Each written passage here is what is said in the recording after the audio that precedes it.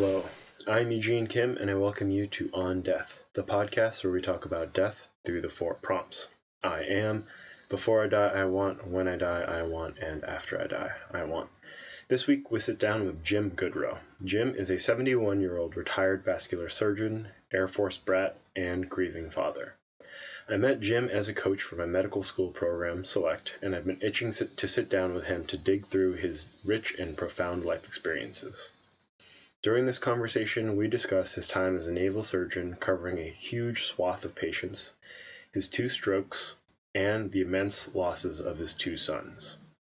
Before we talk more about Jim and this really lovely conversation that we had together, I want to talk about my long-form Sundays posts. These are my weekly reflections of medical school, from the very first anatomy lab to now starting to think about applying for for residency programs and as a psychiatrist.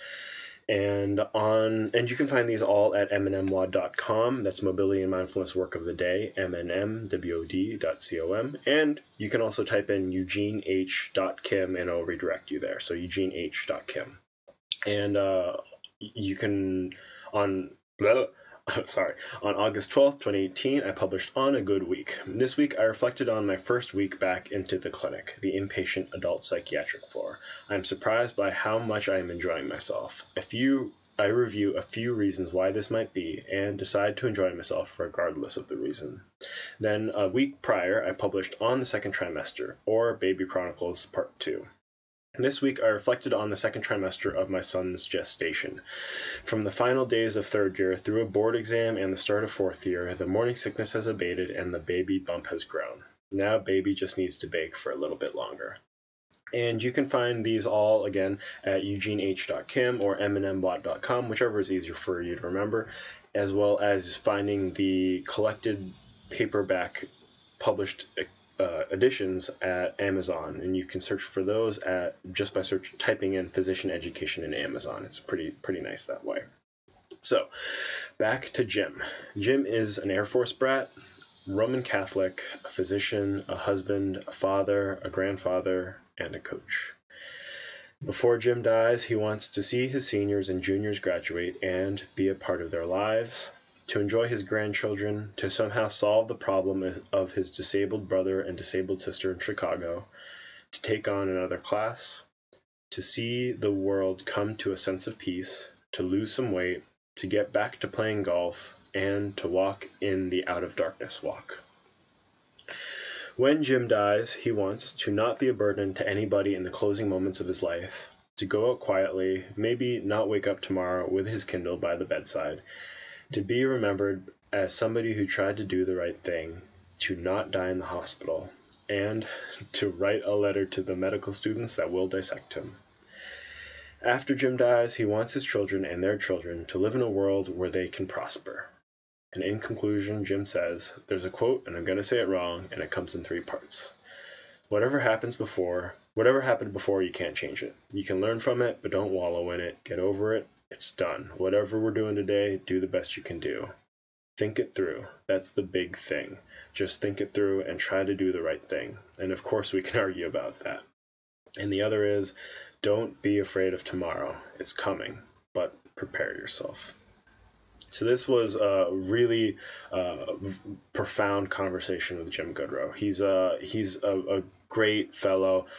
He always has. You can tell in the way he tells the stories that he is a natural born storyteller. He loves talking. He can take up a whole room with his presence in that way, and it's really, really lovely to see him just go. And to that end, we start this conversation sort of at his intern year, starting his medical residency in surgery, and then we continue from there. But we started I had the intro questions, of course, and I started that, and then he started going off about his dad and his time his father's time in the Air Force and his time as an Air Force brat, and basically for like an hour and a half he goes like nonstop from like birth to about to enter medical school. It's like, hey, let's pause here and now let's actually start the interview, because I think this is where we'll dig into some real stuff here. So I'm going to append all of that, the birth to entering medical school, or finishing medical school. I'm going to put all of that at the very end of the conversation. If you want to really hear how Jim got to that point, it's really, really amazing. There's a quote from a recent movie, Ant-Man and the Wasp, where they talk about a character as like a jukebox. You put a dime in, and he kind of goes. And that's kind of Jim Goodrow.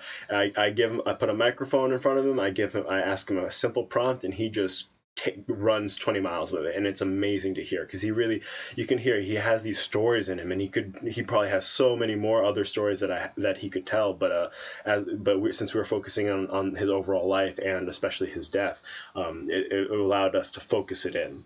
And there are some really quick points that I want to point out,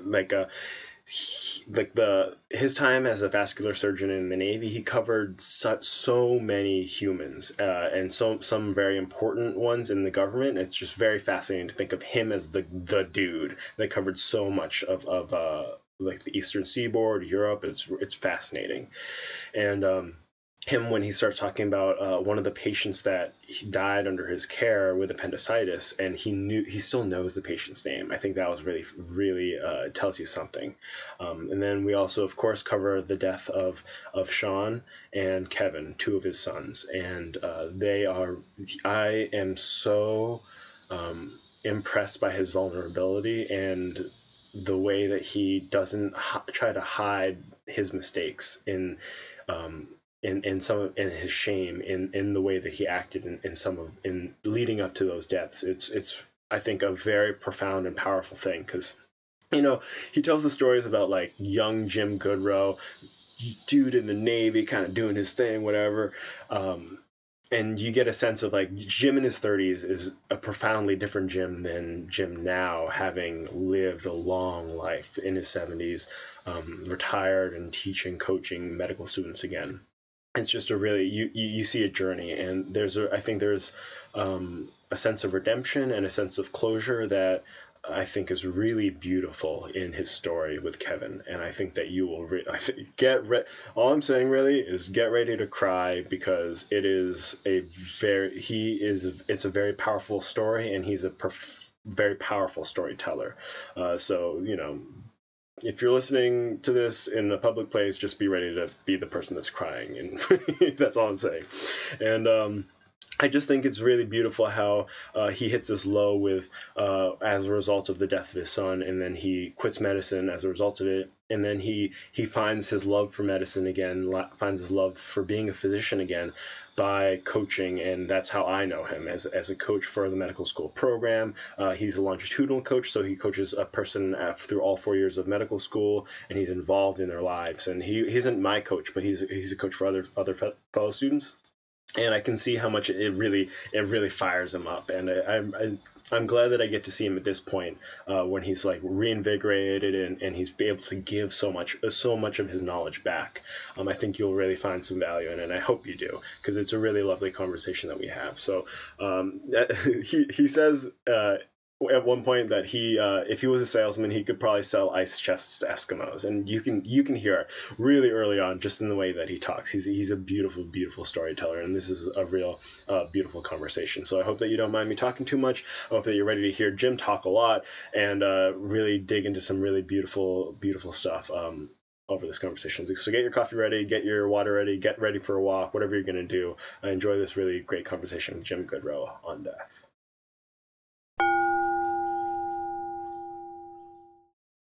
It is July 29th, 2018. I'm sitting here in Macungie, Pennsylvania at Jim Goodrow's house, and we're going to be talking about death through the 4 prompts. Jim, what are the 4 prompts? They are, who am I? Mm-hmm. Before I die, what do I want? Mm-hmm. When I die, what do I want? And after I die, what do I want? Excellent. So how do you finish that first prompt, I am? I'm an Air Force brat. I'm a Roman Catholic. I'm a physician. Mm-hmm. And I actually should have said I'm a husband first, a father second, a grandfather third, a physician fourth, and I am a coach. I'm a coach. And I love to learn. And my mantra has always tried to be do the right thing, but Gotcha. I'm human. So we got a lot to unpack, and we talked a little bit in the warm up stuff about your military brat life, Right? like leading up to that, and then we stopped right at the cusp of intern year and residency, and really what it means to what it means to you to be a physician. And we didn't talk really. We talked a little bit about Susie and the starting of your relationship but not really about your family life either. Right. So we can kind of dive into a bunch of areas. Where do you want to go first? A lot of what my early life is related to is to the residency, internship and residency, and my family life. Internship, I started on a surgical rotation to do medicine second. Met one of my best friends, Frank Thomas, who was a Naval Academy graduate, who made the decision to become a first-year resident right off the bat as opposed to staying in his internship. And that happened because of a unique situation with somebody. So the very first time in my surgery residency, I met Don Sturtz, who became probably one of the most important figures in my life. Fighter pilot, 6'2", pious, memorized Schwartz, but taught me the importance of value-based patient-centered care. He really take care of everybody like you take care of yourself. That was his rule. And he never said it, but he practiced it. And the most amazing thing was that I applied for I was one of 54 who applied for the slot in general surgery, and I got it. And the reason I got it was because Frank Thomas made the decision they took him and moved him up a year, because he would have gotten it in a heartbeat. But as I often say, God works in mysterious ways. And I had, so I started my residency, and that the first day of my residency, I was called to the chief of surgery's office. I mean, the internship was fantastic, a great experience. And then I got called to the chief of surgery's office to meet Dr. William G. Bill is gone now. I walked in, and Dr. Foudy, I think was the chief at the time, he said, Lieutenant Goodry, I want to introduce you to Commander William G. This individual stood up, red hair, 6'5", 6'6", about 1% body fat.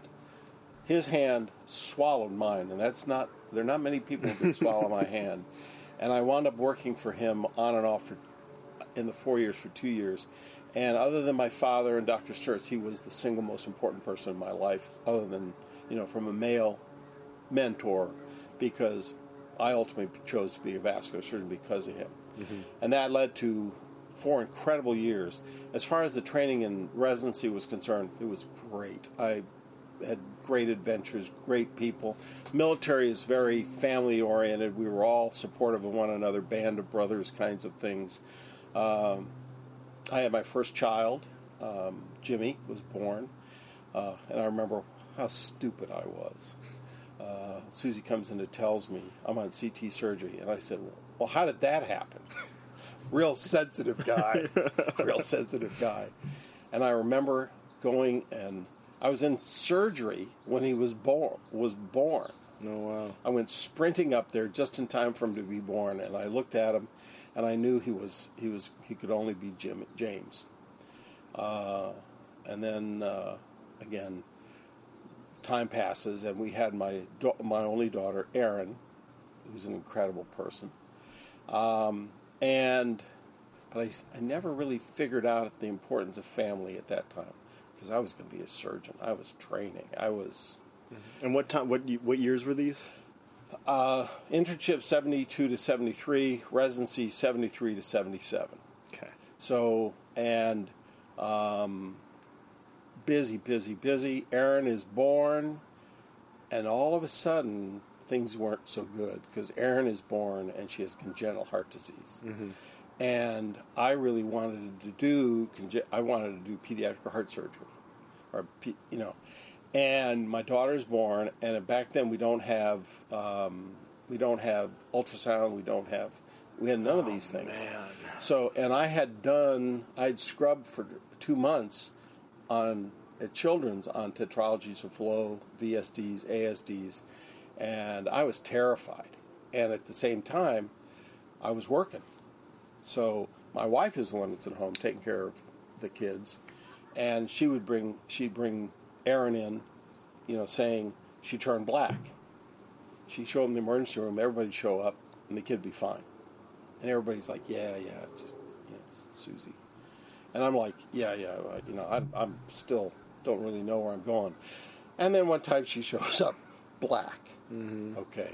So they wind up, and the thing that happened then was she got septic, she had pneumococcus in her blood, and she closed her PDA. Because what she had was a PDA and an ASD. The PDA had not closed, and the ASD was still open, so she functionally looked like a TED. So she winds up getting cast. She has an ASD. But for a month, I had told every resident in the hospital, if you do a cut down on my daughter, I will kill you. I mean, because we didn't have central lines for kids and things like that. And so we survived that. Bill G. got me my residency, my fellowship in Chicago. We went to Chicago and had a great year in Chicago. It was the first time I'd ever been able to be with my parents for an extended period of time after. Mm-hmm. And came back to the military, had Colin, and I was busy, and then the Navy said, son, we have something for you to do. So the first thing I did was I went to sea on the USS John F. Kennedy. What an adventure. I had just made commander, so I was a lieutenant colonel, commander. Got sent to sea, had no idea what I was supposed to do. Nobody had trained us in any of this stuff. Vietnam War was over, thank goodness. And they had cut the surgery. The surgeons had fled the Navy. There were 80 of us left, so we were doing lots of jobs. I was the only vascular surgeon on the East Coast outside of Portsmouth, so I covered Europe, the United States to the Mississippi. The guy at Portsmouth was so busy, he only took care of Portsmouth, and I also took care of the White House, the Senate, the Congress, and the Supreme Court. So, man, talk about busy. Saw some incredible people. Took care of Bill. I can't mention names. Took care of the Secretary of the Treasury. Took care of lots of congressmen, senators. Took care of Supreme Court justices, and it was a pretty daunting experience because I was pretty young. Little. I don't think I'd made 30 by then, but. And then I got sent to sea. Colin arrived, my son, and my experience at sea was being on an aircraft carrier is an incredible experience. I had to learn my way around the ship, but one of the most interesting things, there was lots of things that happened, but I go down to medical the first day, and I walk in, and there's 2 Marines with guns, firearms, and I'm, what the hell is this? I walk out, and there's 3 guys sitting there. I walk in, and I've got the silver oak leaf. I'm the 5th ranking officer on the ship out of 5,500 men. Now in the real Navy, at Bethesda, I was good enough to wash the floors with that rank.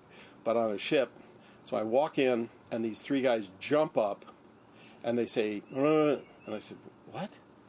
And they said it again. I said, I'm sorry, I don't understand. And one of the Marines said, sir, they're saying, pardon my presence. And I'm like, well, why would they be saying that? These were prisoners from the brig. Oh. Because the Marines on the ship do 2 things. They guard the nuclear weapons, and I thought, we have nuclear weapons on the ship.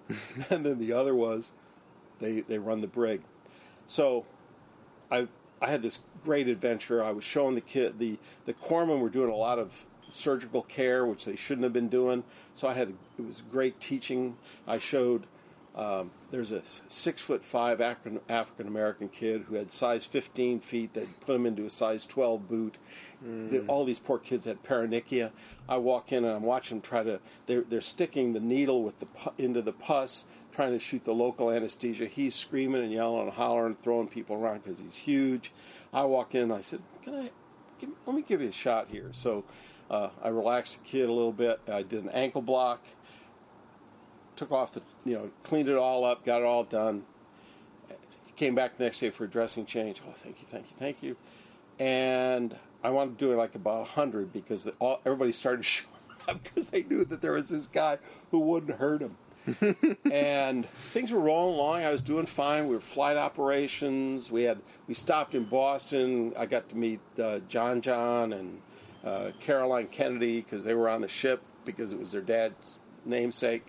And then Lonnie showed up. Lonnie was from the brig. Lonnie had abdominal pain, and it was getting worse. And I could do a CBC, a urine, and a plain X-ray. I had nothing else. Oh, wow. And we're in the middle of nowhere. And so not thinking that I should have just said to the commanding officer, you need to get this kid off the ship, steam toward a point where we can get him on a plane and fire him into Roosevelt Roads. But instead, because nobody had ever told me what to do, and I wasn't intuitive enough to figure it out, I operate on the kid. And I wound up doing an appendectomy. I explore him. I just find this peritoneal fluid, but nothing else. Close him up. I'm under the impression that everybody knows what they're doing. I watch the kid for about an hour. I go down and go to sleep. A couple hours later, there's this knock on the door. Come quick. Something's wrong with Lonnie. I go up. Lonnie's dead.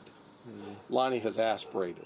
And the kid at the bedside hadn't really thought it was a big deal and so I'm trying to resuscitate this kid, and he's dead. And it's like, duh. This poor kid is dead. Why? Who? How? When? And where?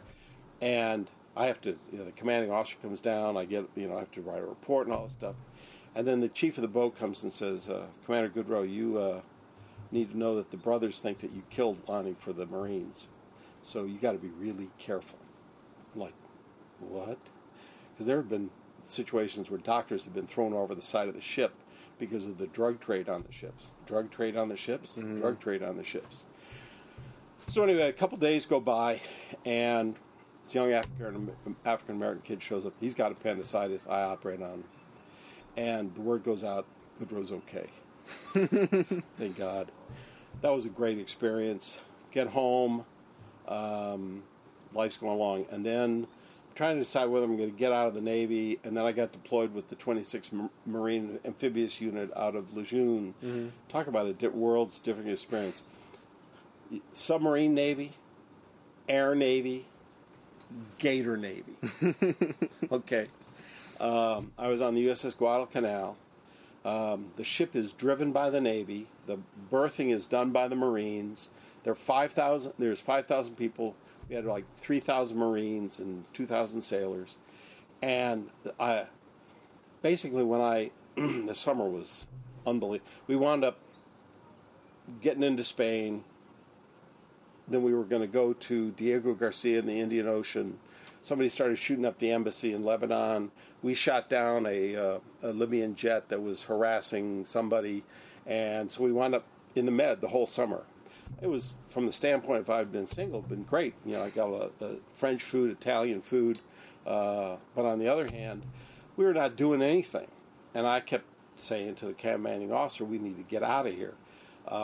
He and I did not get along. He was 6'7", and he wound up actually physically assaulting me in front of a bunch of people, grabbing me by the throat. And he had this message in his hand. He was waving it at me. And it said, from Commanding Officer USS Ponce to Commanding Officer Guadalcanal, I want to have you and Commander Goodrow come over because we really appreciated Commander Goodrow coming over and spending the 4 days with us, straightening out the medical bay, solving all these problems and everything else. We're really, really, really appreciative. And he was angry about that. And so,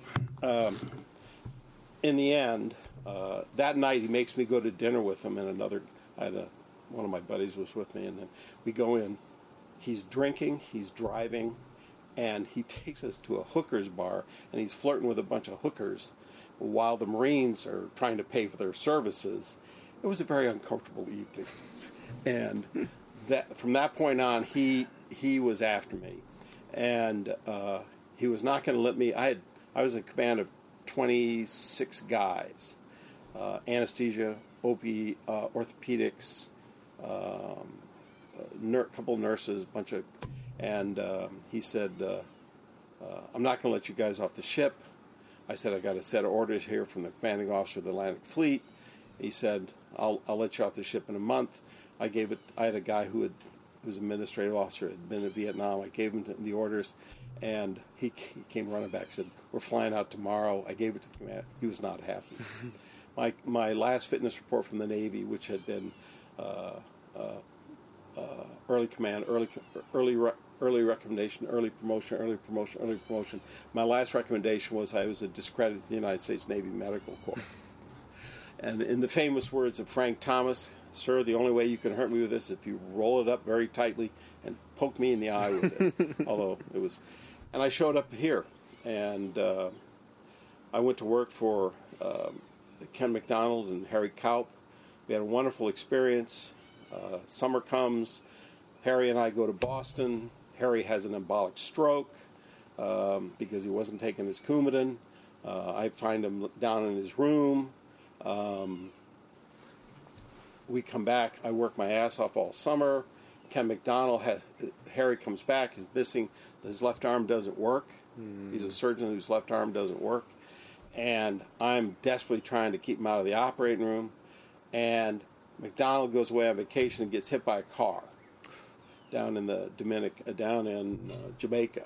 So I run the practice for 2 months by myself, night call every night, all the surgeries, no time off. And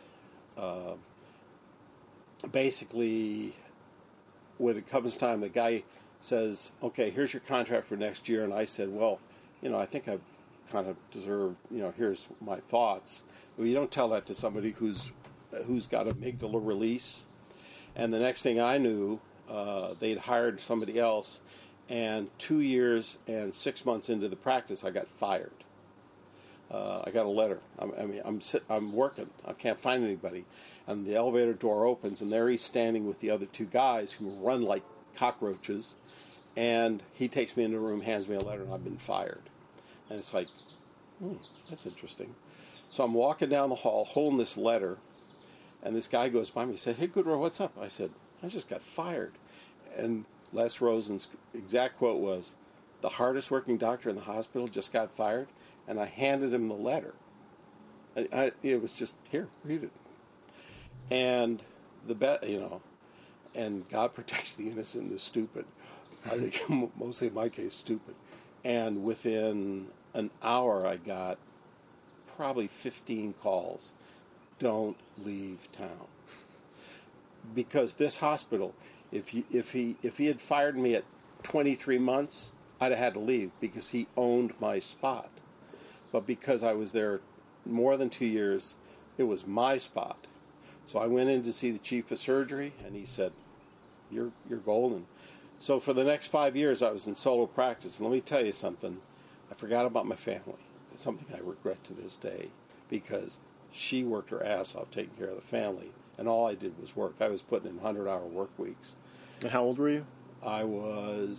It happened in, let's see, I got here in 81, so it happened in 83, because Sean, let me just check. Mm-hmm. Do the math. Oh, I must have turned the phone off. Oh, it died. Anyway, 85. So I got fired in like January, February 85. And so I was 85. I would have been 35? 1947. 38. Mm-hmm. Right? And oldest James was, how old was he? Jimmy would have been at that time 74. So he would have been around 10, 11. Okay. Aaron would have been 8. Colin would have been... And Kevin, my fourth child, had been born a year after I got here, 82.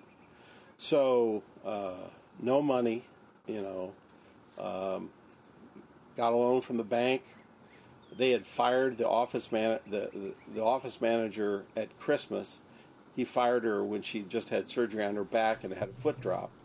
And when I called her, she said, I've been waiting for this call. Everybody knew you were going to get fired except you.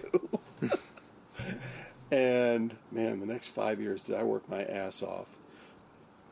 And it all worked out, except for kind of losing touch with the family because I was working all the time, which I don't know what I would have done different. I often look at that time. I could have left town, but there was really no other choice. If I stayed in town, because I was pissed that they fired me, I was going to show them, I was going to show them I could survive.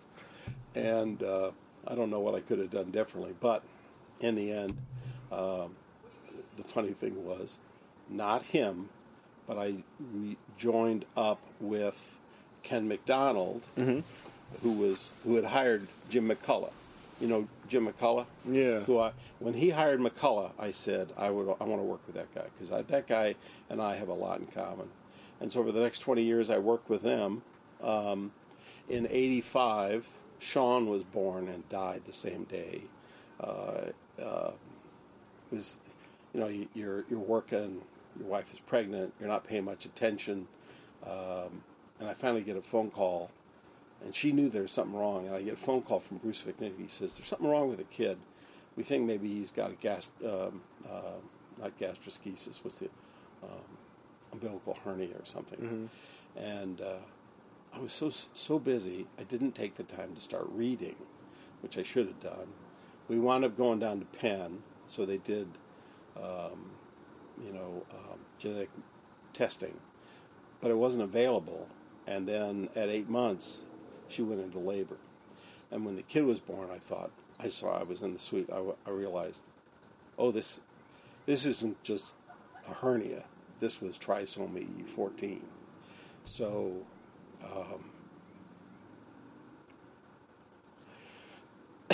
Susie had a C-section.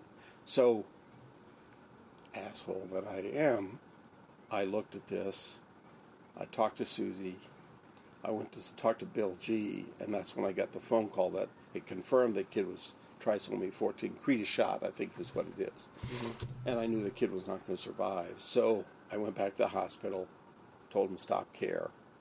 And I was such a chicken. I couldn't sit in the unit with him.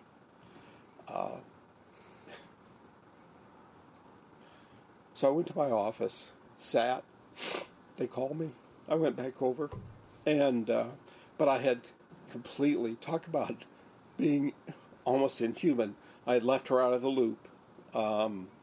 She had seen the kid once, but she was still, and then I had the funeral, and she was still in the hospital. And talk about regretting, but so that was an interesting learning experience, and that I think I woke up then and said, man, I got to pay more attention.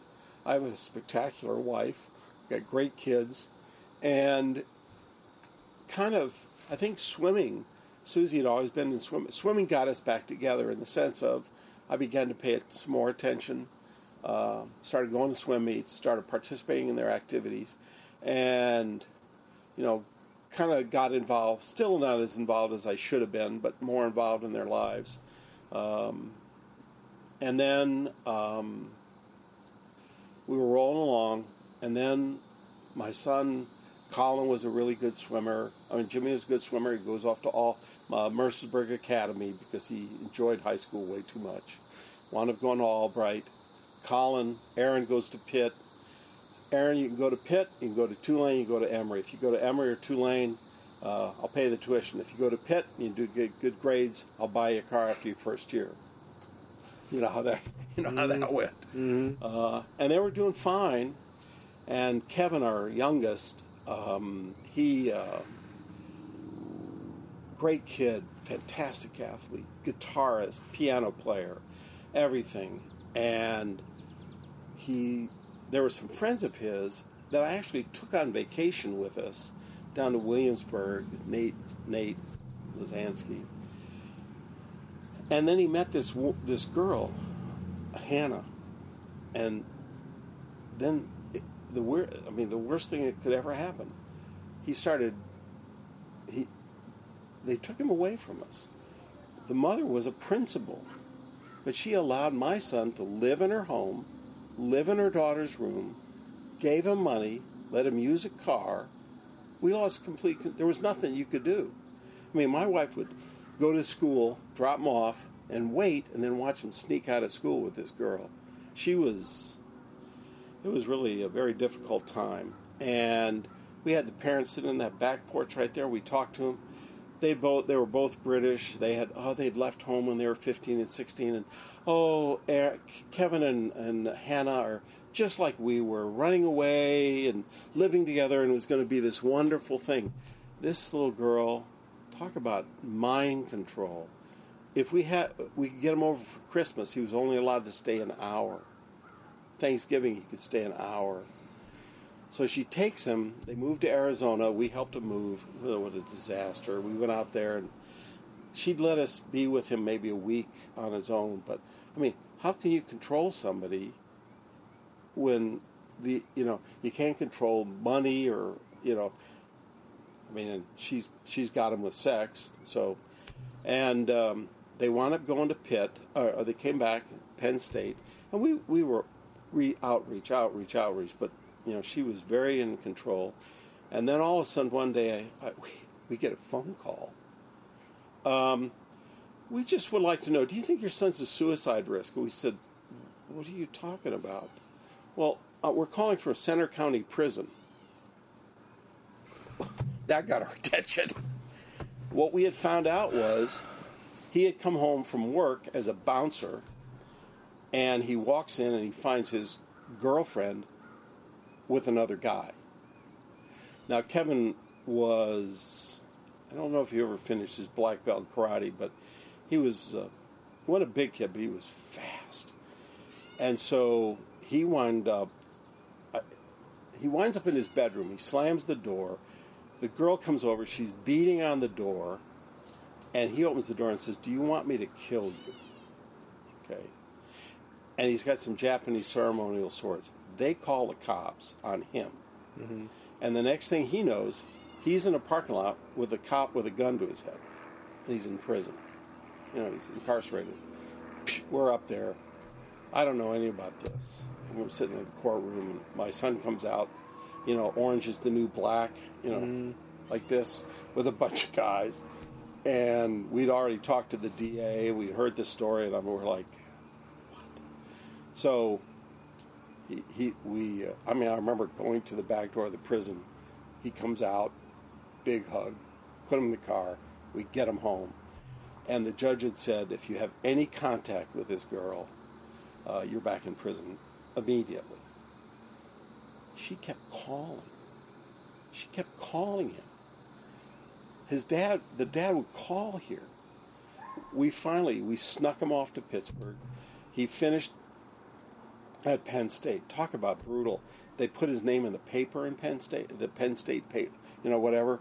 Oh, yeah, we were so frightened and so scared. We have a judge who's a friend. And he gave us good advice, but we never thought about fighting the charge, which we probably should have done. But he winds up, we sent him, he gets his degree from Penn State. I have a real bone with Penn State. I'm not a big Penn State fan.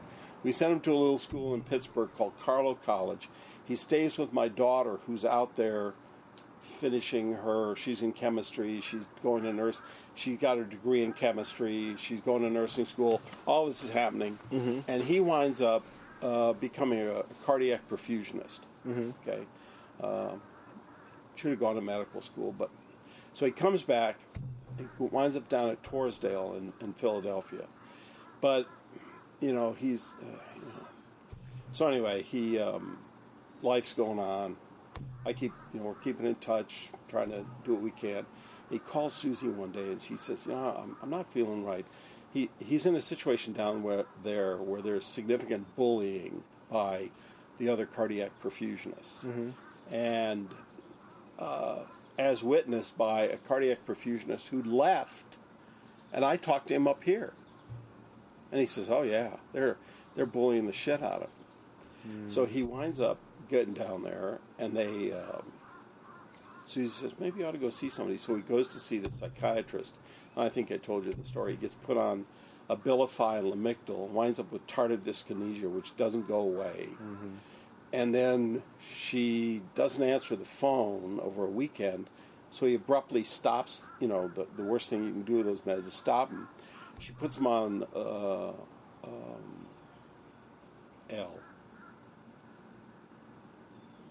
It's another one. Starts with an L. Not Lamictal. Is it an antipsychotic? Yeah.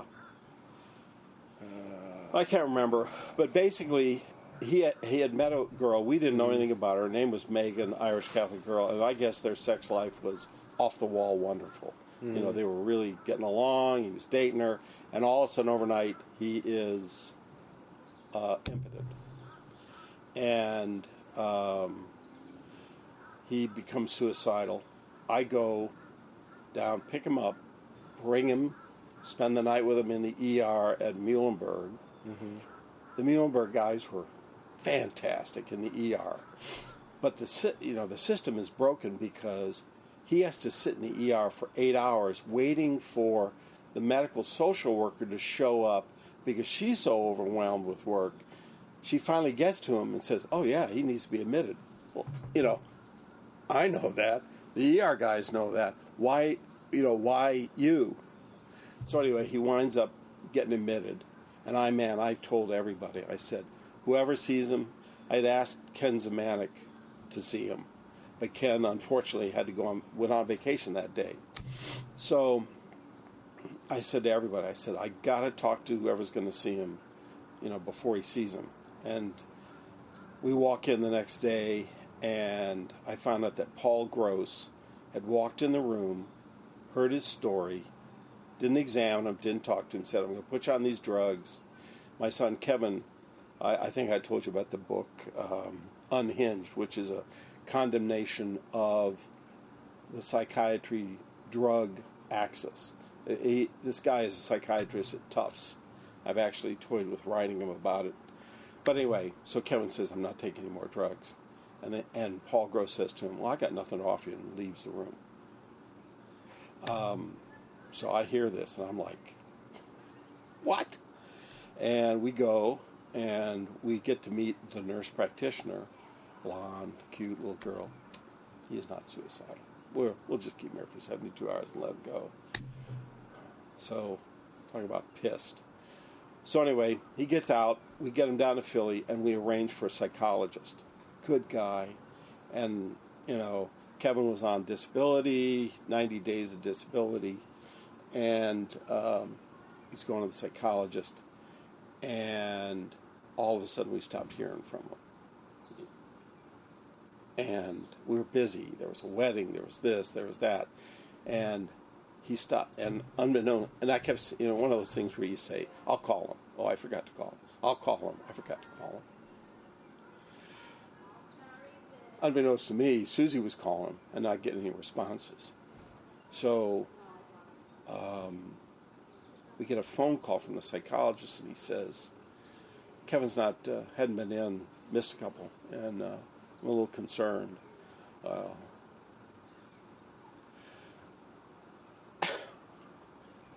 So I go to work on a Monday.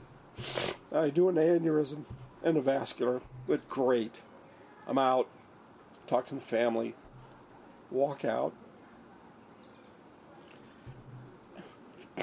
Johnny comes by, and Johnny says, "You got to talk to Susie." I pick it up, call her. I'm in the area where patients are being prepared for surgery, and I pick up the phone, and she's telling me something. What? I couldn't understand what she kept saying. I finally figured out that he was dead. I felt, talk about a scene. Never would have thought I would have done it, but I think I cried like a wounded animal. It was, I guess I created such a scene. They took me and put me in a separate room, and Chilani came over. I was crying, he was crying, and my other partner comes in and goes, "Hey, what the hell's going on here?" And I said, "Kevin's dead." So they took me home, and the rest is history. We it was just, we called down. I called the police down there, and can you imagine being a policeman getting a phone call from the dad? He was very kind. Talked to people down there. They brought him back up, and I have a good acquaintance who got him ready. We had a mass. Monsignor was actually supposed to have surgery. The line around the church just went on forever, and we buried him. A lot of people came. We buried him the next day, and then we went away for 2 weeks, and man, we struggled. And then I came back, and how you become a robot. You just say, okay, I got a job, I got to get it done. And I was trying to take care of patients the best I could, and I know I did. I was able to put that part over here, lock it away for the moment, and take care of patients, do the job, not mechanically, still talk to the patients, talk to the families, get things done. And I was still working and working and working and working and working. And then we got a letter. About 6 months after Kevin died, we got a letter from Paul Gross, the doctor who said, I got nothing to offer you. And in the letter, the letter's addressed to Kevin. Now, I've done, I buried Kevin. I had to take care of all these legal things. So I get this letter from Paul Gross, and Paul Gross is inviting my son to come to his practice for ECT, not ECT, the MRI thing now. Like deep brain stimulation? Yeah, whatever it is. He said I'd be an ideal candidate. Well, of course, if I could have known where Paul was at that point, I would have driven over and shot him. So I write a letter to the hospital. And I've been in leadership roles at the hospital. I wrote a letter to Swenford, who was the president at the time, who bounced it to Whalen, who bounced it to the head of psychiatry. And a couple weeks go by, and I get a letter back in which they said, and my point was, he was not my son's doctor. He never developed a relationship. He had no right to use his name because he got it from a role, hey, look at all the people I took care of at the hospital. And so the letter says, he was indeed, he had access to it, he was my son's doctor, and oh, by the way, and they ended it with, and my son got excellent care. And when I got to that point, I said, I'm done with medicine. I'm done. I can't do this anymore. So I'm walking down the hall. What year was this? 2011. Okay. 2011. I'm walking down the hall, and I'm still going to do my job. I had just told my partner, and the really awful thing was, 2 of our partners walked out of the practice, and we're sitting there, and they're talking about what they're going to do, and I'm going to say, I said to the guys, I said, you're not going to want to hear what I got to say here. I said, for reasons that I'm not willing to talk about now, I'm done. I'm tired. I can't do this anymore. I gotta go. And it really came down to before I did something stupid. Well, they were not happy with me. And I'm walking down the hall, and I run into Whalen. He said, oh, yeah, Jim, I got that letter from Mike. What a great letter. I said, I was infuriated. He stops, and he looks at me. He said, well, we got to meet. And I thought, why would I want to meet with you? You're not going to do anything about it. And so we made the decision. My practice did not want me to tell anybody I was leaving. I worked for them for 6 months seeing patients, and then we started traveling. And I'd given it up. I was never going to do medicine again. And, and our family, my kids, whew,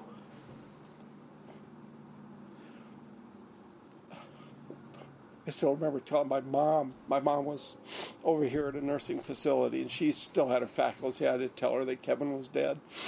And, oh man,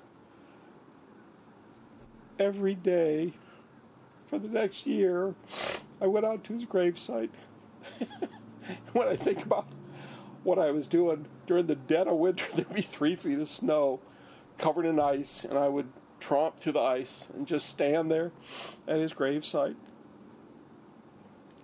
asking the questions. So anyway, 2012 comes, and I bury myself in. We're going to go to Alaska, and I'm going to take my parents. Both my parents have died.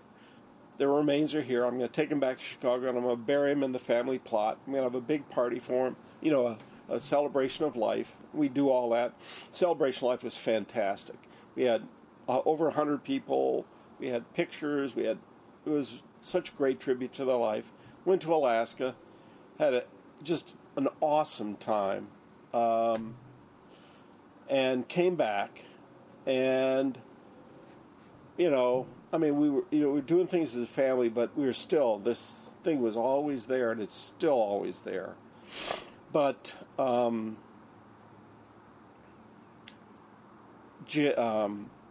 Mike Cush and Jesus, I'm blocking his name. How embarrassing that is. That every year on the weekend of Palm Sunday, there's a retreat house in Philadelphia, and excuse me, No, I'm you gonna go look for it it. up. Oh, my phone's dead. Oh, yeah. So anyway, he calls me up and says, look, we got to go down to this retreat. It's a religious retreat, 3 days. And I'm like, I'm still angry at God. Still believe in him, but I am pissed. Trying to understand why he took my son, so to speak. And just really struggling. So we go down to this retreat, and the way they do the retreat, everybody has a small room. I mean, a bed, a desk, a lamp, a chair, common showers, and every room there's a saint on the door. Anyway, I go, and I open the window, and my wife has always, whenever the Pieta, you know what the Pieta is, right? The Blessed Virgin holding Jesus Christ, her son who's dead. And she'd always said, she wished she'd had one more conversation with him. So anyway, I look out. There's the Pieta. I'm thinking, okay. And there's a lot of it's all male bonding, a lot of discussions in church and communion. And then there's this exercise where you go in the room with the host, the Eucharist. So I'm sitting, waiting for my turn to go in this room for an hour, and I look up, and the door is St. Kevin. So I'm losing it. The door opens, this guy steps out, sees that I'm upset, sits down, we talk, and he says, my name is Kevin. So I'm like, okay. So I go in, I do my Eucharist thing. It comes to an end on a Sunday morning, afterwards, noon. I go into the room, I open the drawer, which I would put some things in the drawer, clean it up, packing. I open up the drawer, and somebody has carved in the drawer, Kevin is here.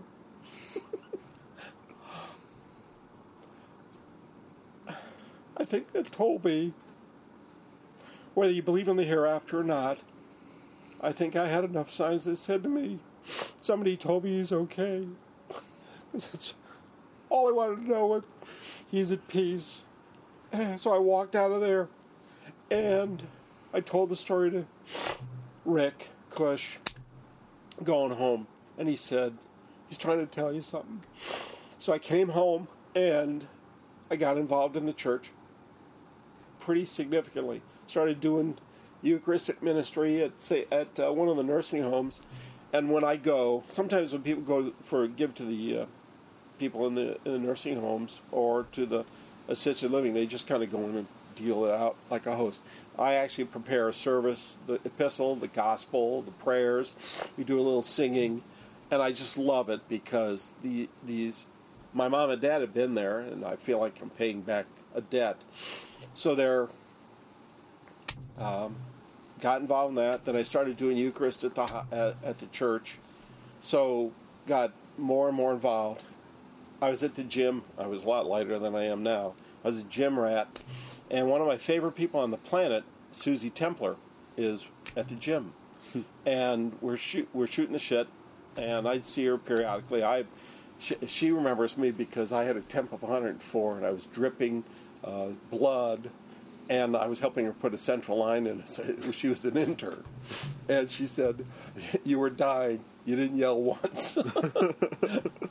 And so we're sitting there talking, and she said, blah, blah, blah, blah, blah. And I said, well, how are things going with Select? Because, when I was a staff guy, it was in its infancy, and, we didn't know much about it, and we didn't have much interaction with the students. And she said, blah, blah, blah, and, we need coaches.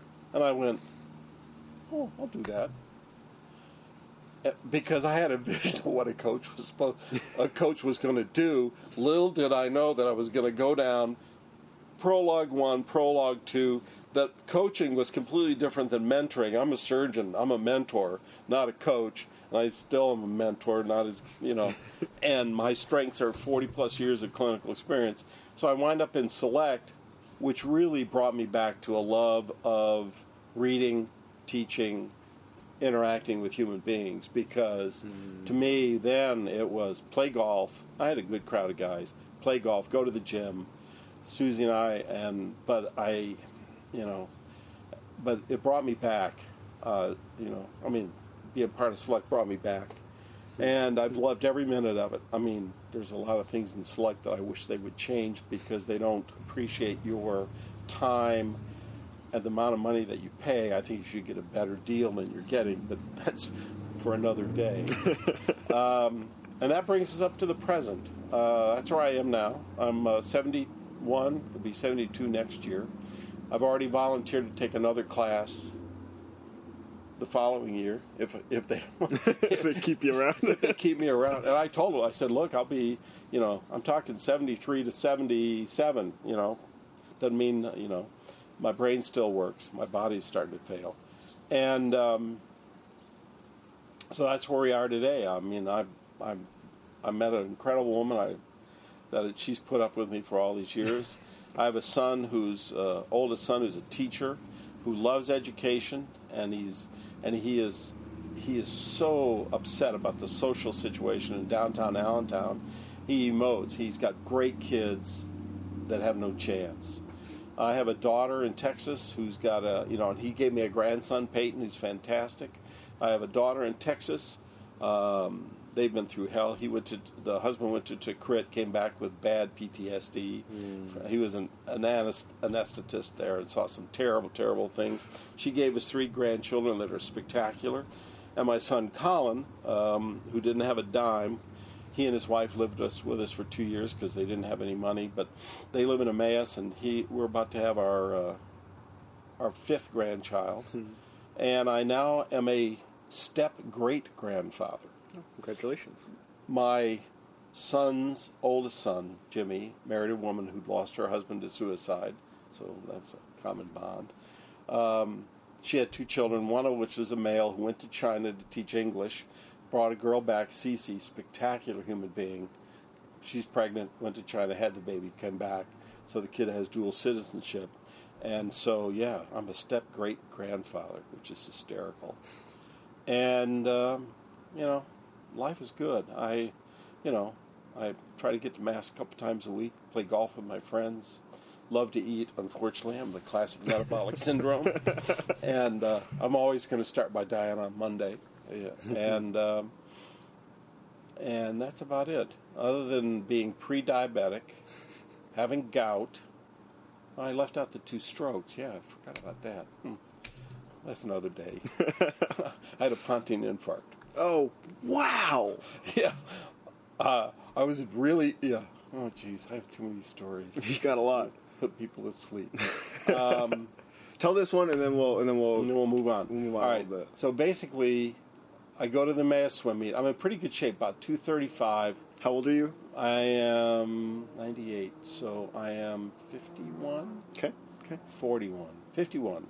And this is like you're in like those Height 20 of the years career. of career. Yeah. Height of the career. Gotcha. Just working my ass off, loving life, staying busy, taking care of my mom and dad, which was a whole nother story. And because I was Ichiban, number one son.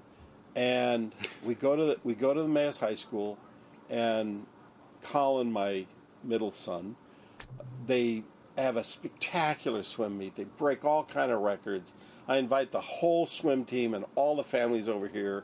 I order 25 pizzas from Italiano Delight. There's soda, beer, everything. It's Friday night. I'm on backup call because I'm going to be on call on Saturday morning for the weekend. And I hardly ever drink. I'm sitting right there at that table. And somebody hands me a beer, and I took a sip. I put the beer down, and whatever this thing was, it physically hit me going left to right.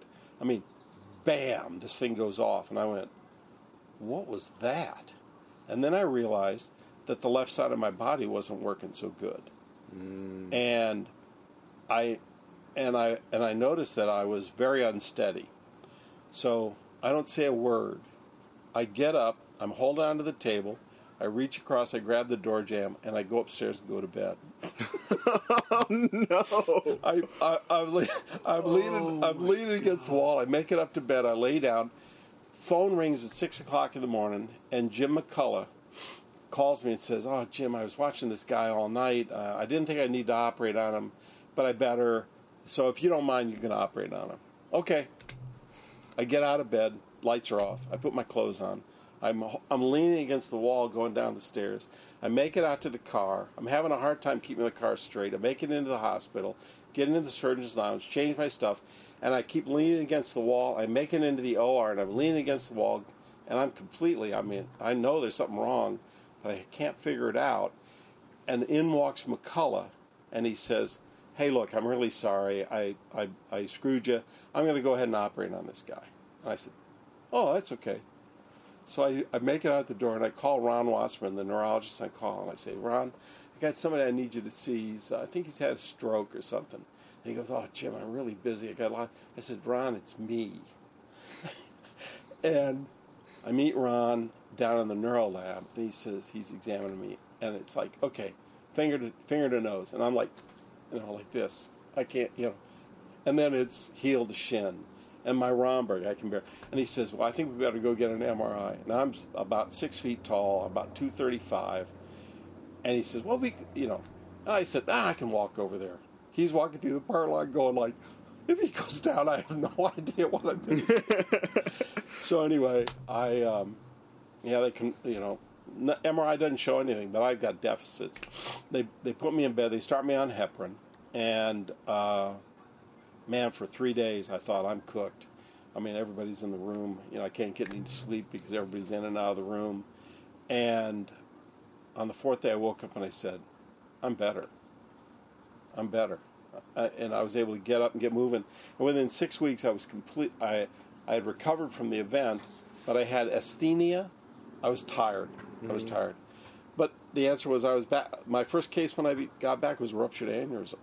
That I had McCullough stand over my shoulder, but I did it.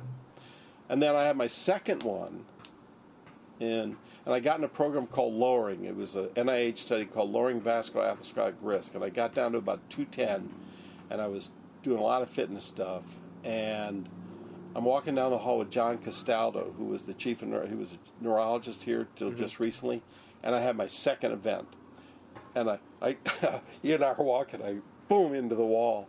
And I had gone to the Mayo Clinic, and they had done every test unknown to God and man, never figured out what the problem was. So John basically goes, oh my God, But within 24 hours, I'm better, and they finally did a hypercoagulability profile, and I have hyperhomocystinemia. Oh wow! Yeah. So I've been on Foltex, Flobic, or whatever it's called, ever since. I haven't had a bit of trouble. Of course, then I forgot all the lessons I learned about, metabolic syndrome. So anyway, that's my story. So we've covered a lot. So Yeah, we've covered a lot of the fatherhood, being a physician. We covered a lot of your religion, a lot of like that journey that you've taken from when you were younger. You didn't really go to mass except for right before you were taking that cross Pacific flight, and then you talk Across about the pond. Exactly, and so we've covered a lot, and I think that now I'm just interested about the future for you. So how do you finish the next prompt? Before I die,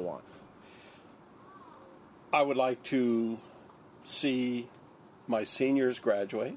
I'd like to see my juniors graduate. I want to be part of their life, continue to be somewhat effective in their education if I can be.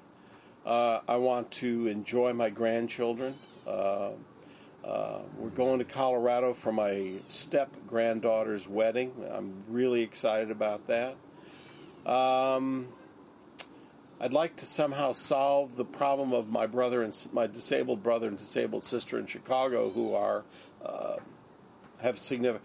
One has acute intermittent porphyria. The other one has his blood sugar on admission last week was over 800. And I'd like to figure out how to create a situation to help them, because my mom's last words to me were, "Jamie, take care of your brother," Rick. So. I'd like to. I would like to have somehow get that problem under control. See my grandchildren grow up. Go to this wedding. Watch you guys graduate, and watch my juniors graduate. Take on another class, and hope that God gives me the time to do that. And to continue, the one thing I've done since I've retired is I average probably 10 books a month. I'm reading anything. Now, what I read is, a lot of people would not. I read science fiction, I read science fantasy, I read military history, I read alternative history, but I find it really fascinating. And so, I would like to see I'd like to see the world come to some sense of peace, but that's beyond, that's like, they asked Miss America, "What do you want?" "Oh, I want world peace." I don't know if that's ever going to happen. So anyway, before I die, those are the things I'd like to see. I'd like to, on a silly basis, I'd like to lose some weight, get back to playing golf. I'm a pretty decent golfer. I just haven't been playing golf well lately, but I'm still shooting in the low 80s. But those are minor. I just want to enjoy my family, watch the kids grow up. It'd be nice if I was going to be around long enough to see them grow up, but that's not, we're all going to run out of time. One goal I have is next year I want to walk in the Out of Darkness walk. The last time I had my daughter and my two sons together, and Mary, my son's wife, whose husband committed suicide, we went down to Philly and they walked in the walk for Out of Darkness. It's a 16-mile walk at night, so it's Out of Darkness, and everybody to be in it, you have to raise $1,000. I thought about doing it, but I can only walk a couple of miles. So my plan is to be ready to walk 16 miles next year. Mm-hmm. So that's a goal. Do that. It was talk about an amazing event. You just don't realize how many people have been through this. The pictures of beautiful sons and daughters and husbands and wives and family members, and then they give up and they talk about their stories. It's just mind-boggling to realize how many people are going through this. And one of the questions is it on the rise because of things like social media? Those are unanswered questions. But, and the other thing that it raises is, why does our country not do a better job with mental health? Mm-hmm. And I don't mean mental disease, I mean mental health. The challenge that you're going to face as a psychiatrist is formidable, because, in this day and age, everything that you do is measured, and somebody upstairs is measuring your RVUs. How do you, to me, a challenge that for someone who I think is pretty, thinks a lot about what he's going to do, and balance. And when I hear you talk, I think that you are going to devote yourself to it. How you're going to do that in a world that has become zeros and ones? That's going to be tough. Mm-hmm. And if we don't figure that out, it's only going to get worse. It's only going to get worse. So, before I die, what do I want? That's pretty much it. It's a good list. You got a lot of things that would be nice, like living long enough to see those grandkids grow up, maybe get some great grandkids, not just the great grandkids, and you got that tough bed deathbed request, right? And you got a nice athletic endeavor to that was both sounds physically and spiritually engaging to you, right? And some good stuff. And I tell you, watching you guys graduate to me is going to be Why? Well, I'm really intrigued because you telling me that I love the loss of your desire to be a physician, to practice medicine, and then something about Select just gives it back. Like, what is it? I love, other than being a fighter pilot or a Catholic priest, being a physician is the coolest thing I could have ever done.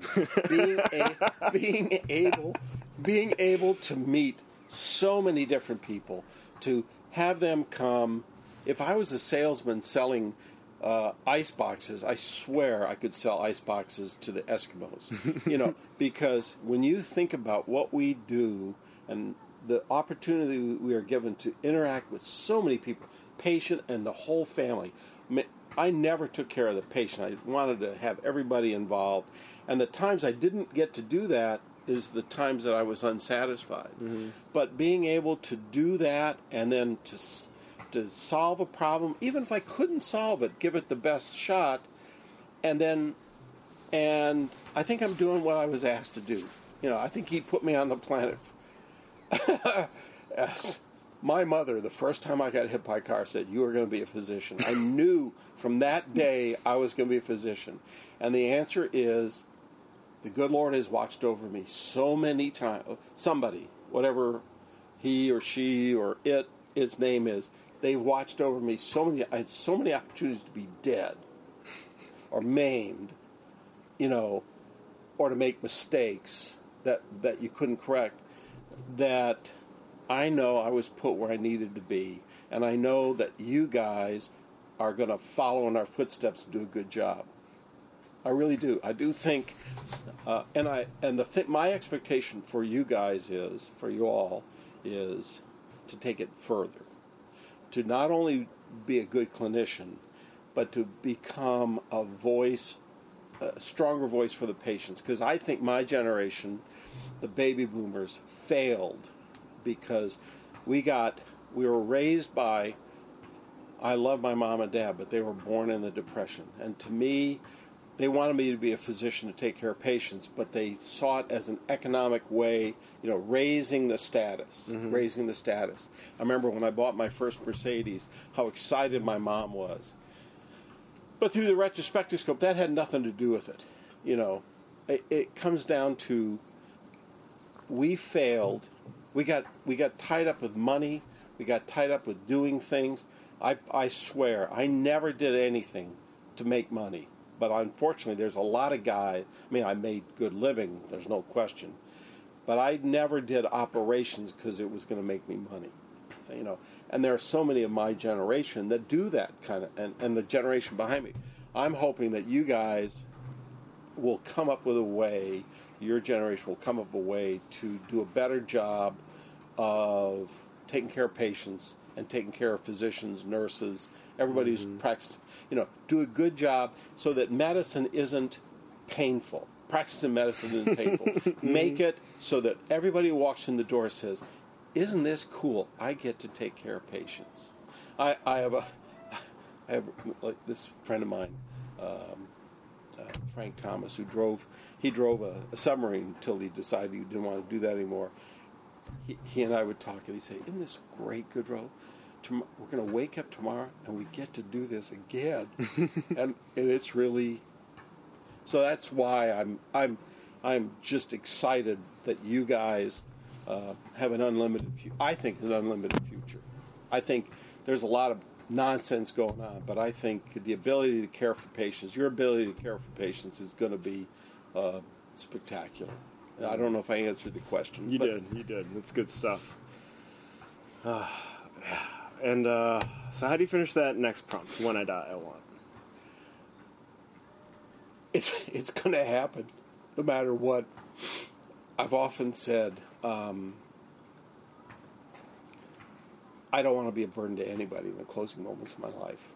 I've taken care of so many patients who've had terminal illness that we did so many things to, dialysis, long, critical care where everybody was focused on the problem, not looking at the patient.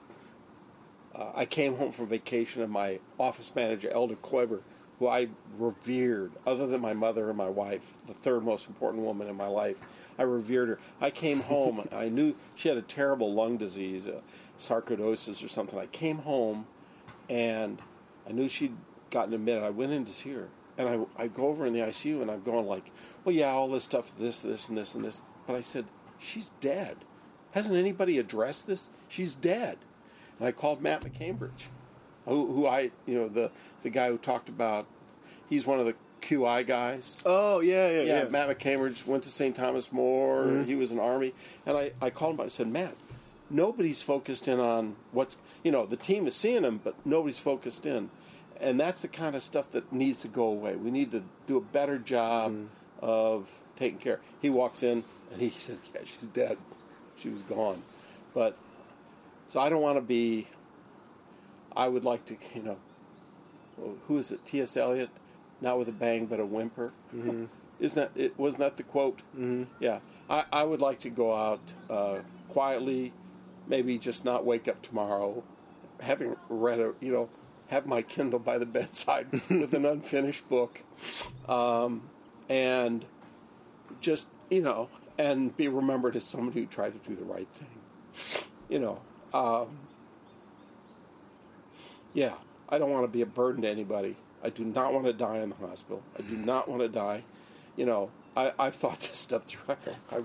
It's not that I don't want to be resuscitated, but, I've made it pretty clear to my wife and my family what the limitations are. And my hope is by at least doing some of the things I've done, I won't be put in that position. But, I know I've had a number of friends, physicians who died, and died very, very well. Mm-hmm. Guy with ALS, Bill G. He came into my house and sits down and he hands me his CAT scan report. And I went, holy shit. I mean, I broke into tears because he was going to die of pancreatic cancer. And for a month, they put him over in the hospice unit at Allentown. So I went over. I never missed a day. And the last day, I was exhausted. Long day, and I said, no, I'm going. So I go over, daughter, my wife. We're all sitting in the room, and I walked in, I sat down with him, and I had his hand in my hand, I had his hand on the pulse, and I just said, Bill, I'm here, it's okay. I don't know if you've ever heard of this. He woke up, he looked at me, eyes. Anne Mary McCullough, who's been a hospice nurse, says it's not unheard of that this happens. There's this last moment. He came up and he said something to me that I wish I was so stunned by it, and then he was gone, and his pulse was gone. I mean, it was like, he suffered badly, but he died surrounded by family.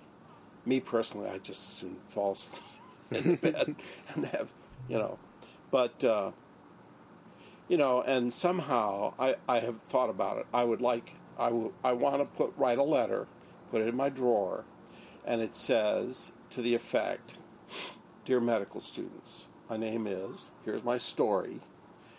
When you dissect me, here's the things I want you to look for. Here they are. Because I'm not in Catholicism, you couldn't be, you had to be buried with your body, and the last day you rise from all that. And I thought, I might as well do some good even after I'm dead, which is to allow, because I got some great pathology. I've got some great pathology, man. Look at my brain, see what's happened, check my heart out. And I don't know if you've ever known anything about it, but Penn has a great ceremony every year where they then cremate everybody, and they have a ceremony down there, and the families of the people whose bodies were donated, they go down, and it's a spectacular ceremony. So even in death, you can do something worthwhile. So that's what I want when I die. Nice. Some good stuff. And I just find it very fascinating that a person that has seen a lot of death, both personal and professional, it's not a vague thing like how does a person die. You know how people die, and a lot of times it's not well. And to just have very simple desire, like just go out of my sleep. If I can do that, that'd be great. I've said jokingly, well, I wouldn't mind going down on an airplane on my way to Hawaii, but the problem is, because my family would be rich, but the problem is the other people in the airplane would die, so I don't want that to happen. So anyway, yeah. And then after I die, what do I want? Yeah, how do you finish that prompt? I just hope that my children and their children live in a world where they can prosper. Because there's some craziness in the world right now. I really believe that there is somebody out there who's divine, what do they call it? Intervention? A divine purpose. Okay. I think there's, for me, there's a lot of proof that there is somebody out there, something, someone, but every time I look at the news and read about the tragedies that are going on in the world, in the Old Testament, God was angry and righteous indignation and Sodom and Gomorrah and punishment and everything. And then in the New Testament, he's all-knowing, all-loving, and all-forgiving. And I'm like, how do you reconcile that? And then at the same time, how much suffering do you have to have in the world before you intervene? Mm-hmm. And, are you a passive observer? And that's why there's these terrible things going on. My church and pedophilia, holy cow, how can this happen? Mm-hmm. How can this happen? And you watch what's going on across the world. Every day there's terrible things going on. And somewhere in the Bible it says something about the Antichrist gets 1,000 years. Well, man, I would prefer that my children not have to live through that.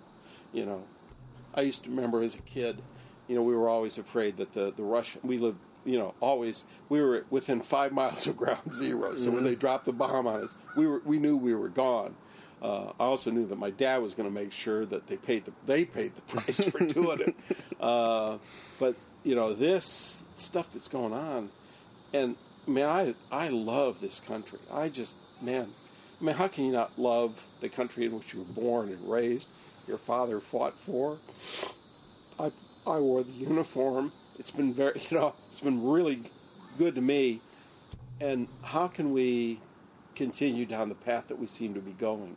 There's so much hate and discontent on both sides. How can we, as a country, have the two worst candidates in the history of mankind run for the most powerful job in the world? Just doesn't make any sense. It's like there's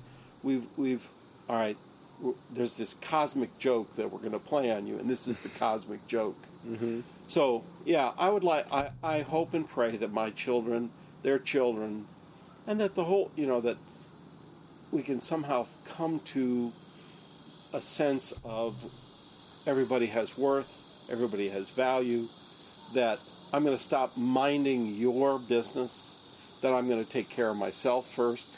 My favorite line by Dire Straits is, when you have that one finger pointing at you, you have three more fingers pointing back. When I was playing golf yesterday, I was, it's hot, it's just, no, I was just playing bad golf. It was me. It was me. I got nobody else to blame. The problem is today, and the problem is between economy, germ warfare, the terrible. Our inner cities are a disaster. We don't value human life anymore. You're about to have a baby, Mm-hmm. I mean, I want your kid to have an incredible future, and I'm concerned for him. I wish there was a way I could change it, but I mean, you're going to be a father, man. You're about to find out. I don't know if I've answered your question, but my hope is somehow we can find our way as a world to take a deep breath, relax. That old, the amygdala takes over. You want to go out and then punch somebody's light, then you kind of think it over and you realize, well, you just kind of sort out the pieces of the puzzle. You realize you don't need to do that. That letter that you fire off, before you fire it off, put it in the desk. Life's too short to get that upset about anything. I don't know. Mm-hmm. I also see a big parallel between, what you were saying about my generation of physicians, of people turning it into zeros and ones, and then we have to figure out how to keep it human. And in that, for your kid, for this overall generation, things are splitting, things are being divided, polarized, and turned into a binary so strongly, and now we have to figure out a way to keep it together somehow. We've got to be a society. I mean, it's almost like we need something to happen, and that's the worst thing. Mm-hmm. I mean, when the ships show up in the sky and start, then the world will, I mean, even in the United States before World War II, there was significant disparity. It wasn't clear that we weren't going to go in on the German side because, and now, right now, we're so, and I don't know if the X's, the zeros and ones, social media, people expressing themselves without thinking about it, Twitter, which I think is the worst thing that ever happened on the planet, Twitter, and then you can take it back. You can say something awful, but then you can take it back. I mean, where did this come from? And as you know, you're right, because we have dehumanized humans. Mm-hmm. And God, man, whenever I read an article in Medscape or whatever, I always read the comments, and you read the comments and you go, where do these, how did you come to this conclusion? How did you come to, he's such a hateful guy, I hate him? Doesn't that ever sink in that you said that? I remember sitting there one day with Lauren Wilhelm, and we were talking about something, and they were passing out a bunch of paper, and I said, here we go again, shredding the rainforest. And then I said, oh, by the way, here's a handout, Lauren. And she called me on it, and I went, oh, my God, don't point out people's hypocrisy. I started laughing. I thought, that's really good. Way to go. I love it. And that's what I want your generation to do. Point it out and do it in such a way that it makes you laugh and sit back and say, you know what, you're right. It is, what are we yelling about? I don't know. So before we wrap things up, because we've had a really great conversation, we've been talking about this. We've been trying to wrestle each other down. I'm glad we got together. I'm so glad, and it's lived up to my expectations in the greatest ways. I want to know, before we get to concluding thoughts, I want to know what's your conception of any sort of what happens after life? Are you anywhere on that spectrum of like, do you buy into your Catholic faith that you've been raised in, and like, how has it changed? Where are you right now? There's a couple thoughts, and I'll share them with you. My first thought is, I hope I get to see the stars. Not really. I mean, I hope. There was a movie years ago, and I forget who was in it, but in it, the woman was wearing a device, and the device, the results of which could be broadcast onto a tape, and then and when she dies, her essence goes up, and the guy who is actually watching it says, we get to go to the stars. We get to go to the stars. And there's a part of me that would like to, based on everything. I don't know if it happens or not, but I would like to explore, because there's more life out there. We know that. They just discovered water on Mars. That's pretty. That's pretty big stuff. That's pretty big stuff. And when you think that the universe has been around, they think 6 billion years. That's a few years to give or take. I hope we get to go to the stars. Me personally, I don't see myself sitting in a choir singing Hosanna all day long, because that doesn't mean to me. So does my intellect go away and I just become this all-worshiping soul? I have a little trouble with that. I don't want to be in a choir singing Hosanna, Hosanna, Hosanna. Remember from Jesus Christ Superstar? I don't know. There's another part of me that, the closer you get, the other part of it is, when you think about it, we never die.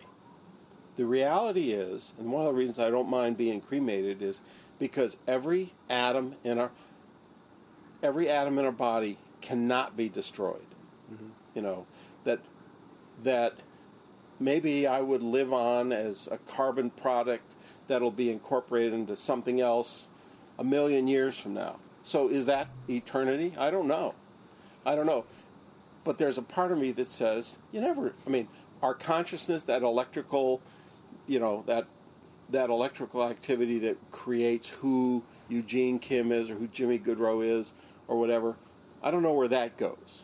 And that's the part that I wish would go out and get to explore the planets, without the problem of light speed and all that stuff.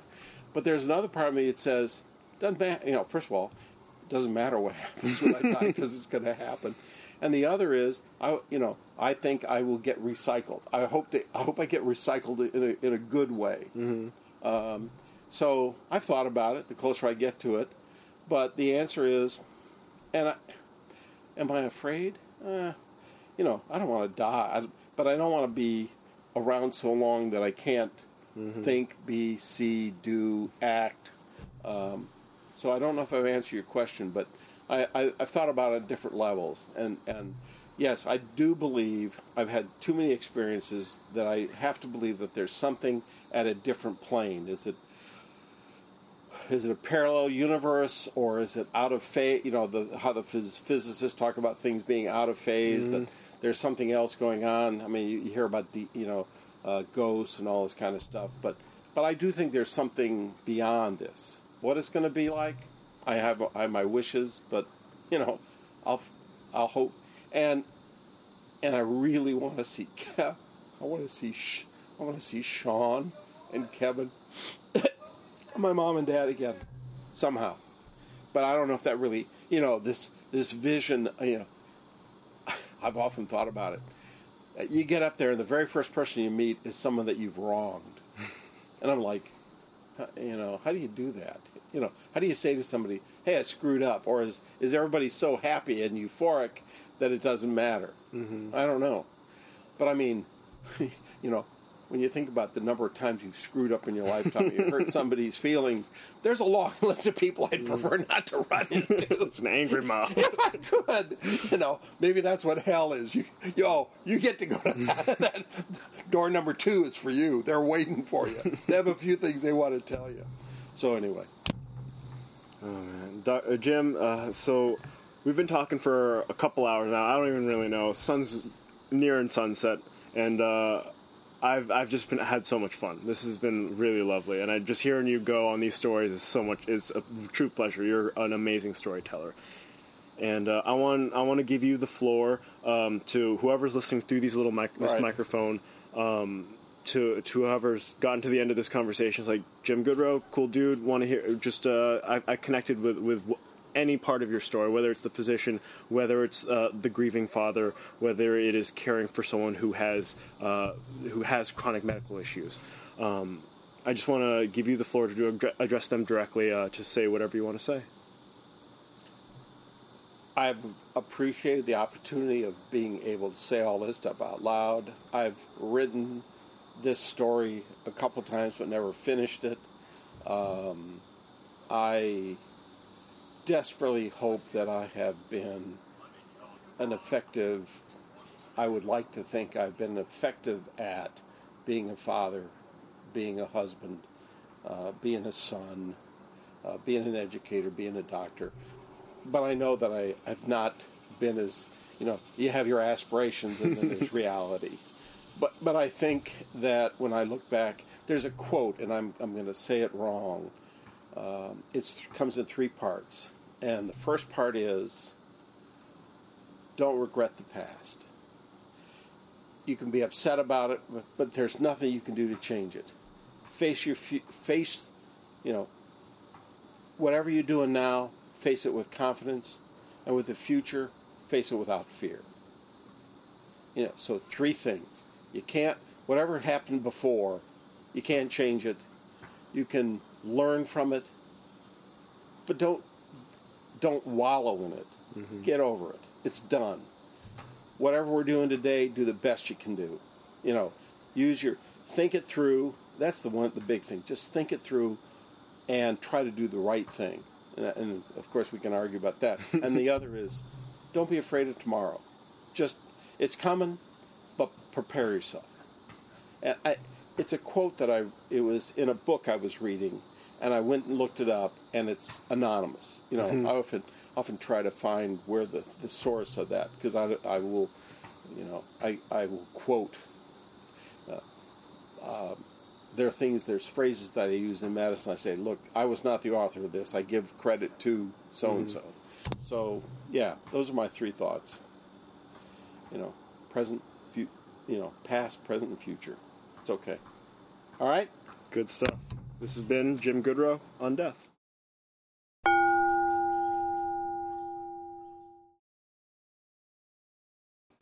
For the purposes of this interview, what is your name and how do you spell it? James Joseph Patrick Goodrow. The last name is spelled Goodraeau.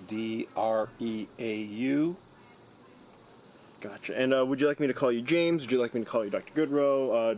Jim? Jim It'll be. And what is your age? 71. 71. And when I say home, what do you think of? Well, for the last 30-odd years, this is my home. This is probably the first geographic home in a sense, I ever really had. Mm-hmm. Because most of my life was spent moving.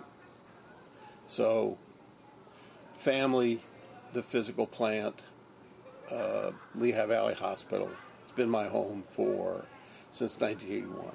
Gotcha. And before that, I know you served in the military. Did your parents serve as well? My story starts when my dad was playing ball for Xavier University. My dad was a fantastic athlete. Mm-hmm. Japanese changed his life forever by bombing Pearl Harbor.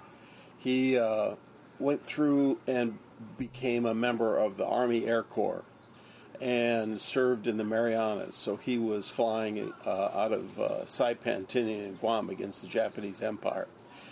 He wanted to marry my mom before he went to war. She said no, for obvious reasons. I came home. Dad came home, married my mom, and sure enough, about 11 months later, I was born March 17, 1947. Interesting, my dad was stationed at McGill Air Force Base outside of Tampa. Mm-hmm. That's where I was conceived, but I was actually born in Texas. Gotcha. So my dad was an Air Force officer. He was one of the first. He made the transition from the Army Air Corps to the United States Air Force. Was born in 1947, which was the year of my birth. So I'm one of the first children of the Air Force. Of the Air Force. And over the next 20 plus years, we moved all over the world. Mm-hmm. I remember a little bit of living in Fort Worth, being chased by tarantulas in a house, scorpions, riding little ponies. Then my sister was born. I have a younger sister, Mary Beth. And then we moved to Omaha, Nebraska, where Dad was stationed at the Strategic Air Command headquarters. Mm-hmm. And what I remember about that was the first time I was hit by a car. Oh. There was, usual. We were living in a community that was all townhomes, kind of a big U, and I think I was just one of the gang, Cowboys and Indians. I ran out between two cars, and the next thing I knew, I was stuck up against a curb. And then I remember being in an ambulance with my mom. I remember arriving at some place, and the next thing I knew, I was in this dark green room with a piece of radiologic equipment hanging over my head, a black, ice-cold table, and some guy was beating on me with what turned out to be a reflex hammer. I didn't understand why he was beating on me. And then I kind of didn't remember anything for probably a couple of weeks. I remember waking. Oh, wow. I remember waking up in a cage. I was in a children's hospital in Omaha, Nebraska, and I remember waking up in a cage, and that was what I remember was being cold, and I remember one of these metal bedpans laying next to me, and then I remember my mom sitting by the bedside. How old were you again? I was kindergarten. Oh, so you were probably real 5. Squishy. Wow. I was okay. 5. And here's a kid whose father had played football his whole life, and my dad was grooming me. I already had a football, could throw a spiral at age 5. And the neurosurgeon or somebody had told my mom if I ever got hit in the head again, I would die. So there ended my football career, which was okay. We lived in Omaha for another couple of years, and my brother Rick was born then. Rick is now 66. We then moved to Ramey Air Force Base, Puerto Rico. It was at one of the end of Puerto Rico. It was back in the day when the Air Force main aircraft was something called the B-36. It was a big aircraft that they used to fly around the world to scare the Russians. Mutual annihilation and destruction back then. And we lived in a place, 101 D Street. I remember that because we were right near the officers club where we used to go swim, which was right on a cliff, beautiful place. And our dads would be gone for days at a time, and then when they would come home, and they would announce themselves by flying right over our homes, which would shake the walls because these aircrafts are so big. We'd run down to the officers club, and we would stand on the edge of the cliff by a fence, and the B-36s would go by in a line, and it had a bubble at the top, and you could see the people waving at us. And it was a great time because, well, one, it was interesting, and the other is as soon as they got home, they would open up the bomb bay doors, and we knew that we were about to get 100 pounds of pistachios, which they would pick up in Nouassur, Morocco, and they would bring home these gigantic, well, at the time, to my hands, gigantic oranges, which were incredible. Because they were coming from North Africa. We didn't get anything like that. And then, of course, they would always bring home French champagne, which meant nothing to me at the time. But we lived there for a couple of years. And my younger brother, Joe, was born there. And my sister, Susie, was born there. And my dad made lieutenant colonel in the Air Force. And we moved from this little tiny house to a big house. And the only tragedy I can remember then was my teacher, Minnie Mallory was her name. I had her from first grade and second grade, and she got married without asking my permission. I was really upset because I was going to marry her. She was going to have to wait a couple of years. We left Puerto Rico because my grandfather, who was quite ill, had perished. He had my grandfather Onloff, he was my mom's father. He was a heavy smoker. He had been in World War I and had been gassed by the Germans, so he had been mustard gas during the conflict. And whether it was that caused his lung cancer or that and smoking or smoking only. So we moved to Chicago for a brief period. They put me in Francis Scott Key School. They were taking care of my grandfather's estate and everything else. And I was taken to the school and introduced, because I was only going to be there a couple months, I didn't know at the time, and I was introduced as Jamie Goodrow from Puerto Rico. And that evening I got beaten up by a bunch of kids going home because they didn't want any Puerto Ricans in their school.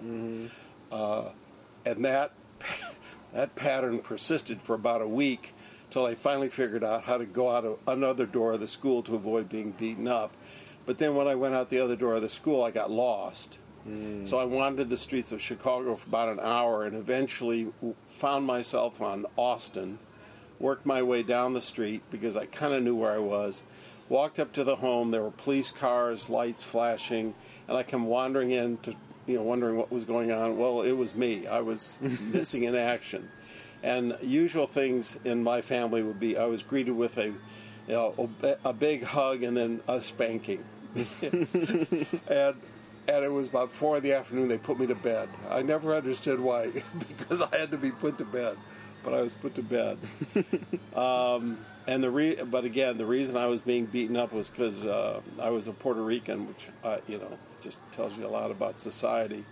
And my father had to come to the school in his uniform, and he had to tell the class that he had gone to school in Chicago, he had played football for one of the Catholic schools, and he'd actually gone to Austin High School.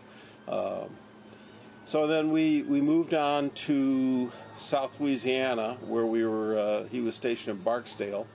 And, I left out another salient point. So in trying to avoid being hit by cars, I would move around, and finally they stopped beating me up. So I'm walking home from school one day, and I had learned to look both ways from the first accident. So I wandered home, but we lived on something called, it was 5950 Midway Park. So I'm wandering home, just kind of daydreaming. Unbeknownst to me, what I had done is I had crossed across the first part of the Midway. A Midway in Chicago is a one-way street. In the middle is about a 10-yard wide island of green grass. Somehow I had wandered across the first one onto the island, looked up, I could see my mom, my grandmother, my sister, and I remember my sister yelling at me, "Where have you been? We've been waiting you for lunch." I looked left dutifully and stepped out only to be hit by the car coming from the right. Oh, no! Basically that time I had forward backwards in my skull because I hit on the hood.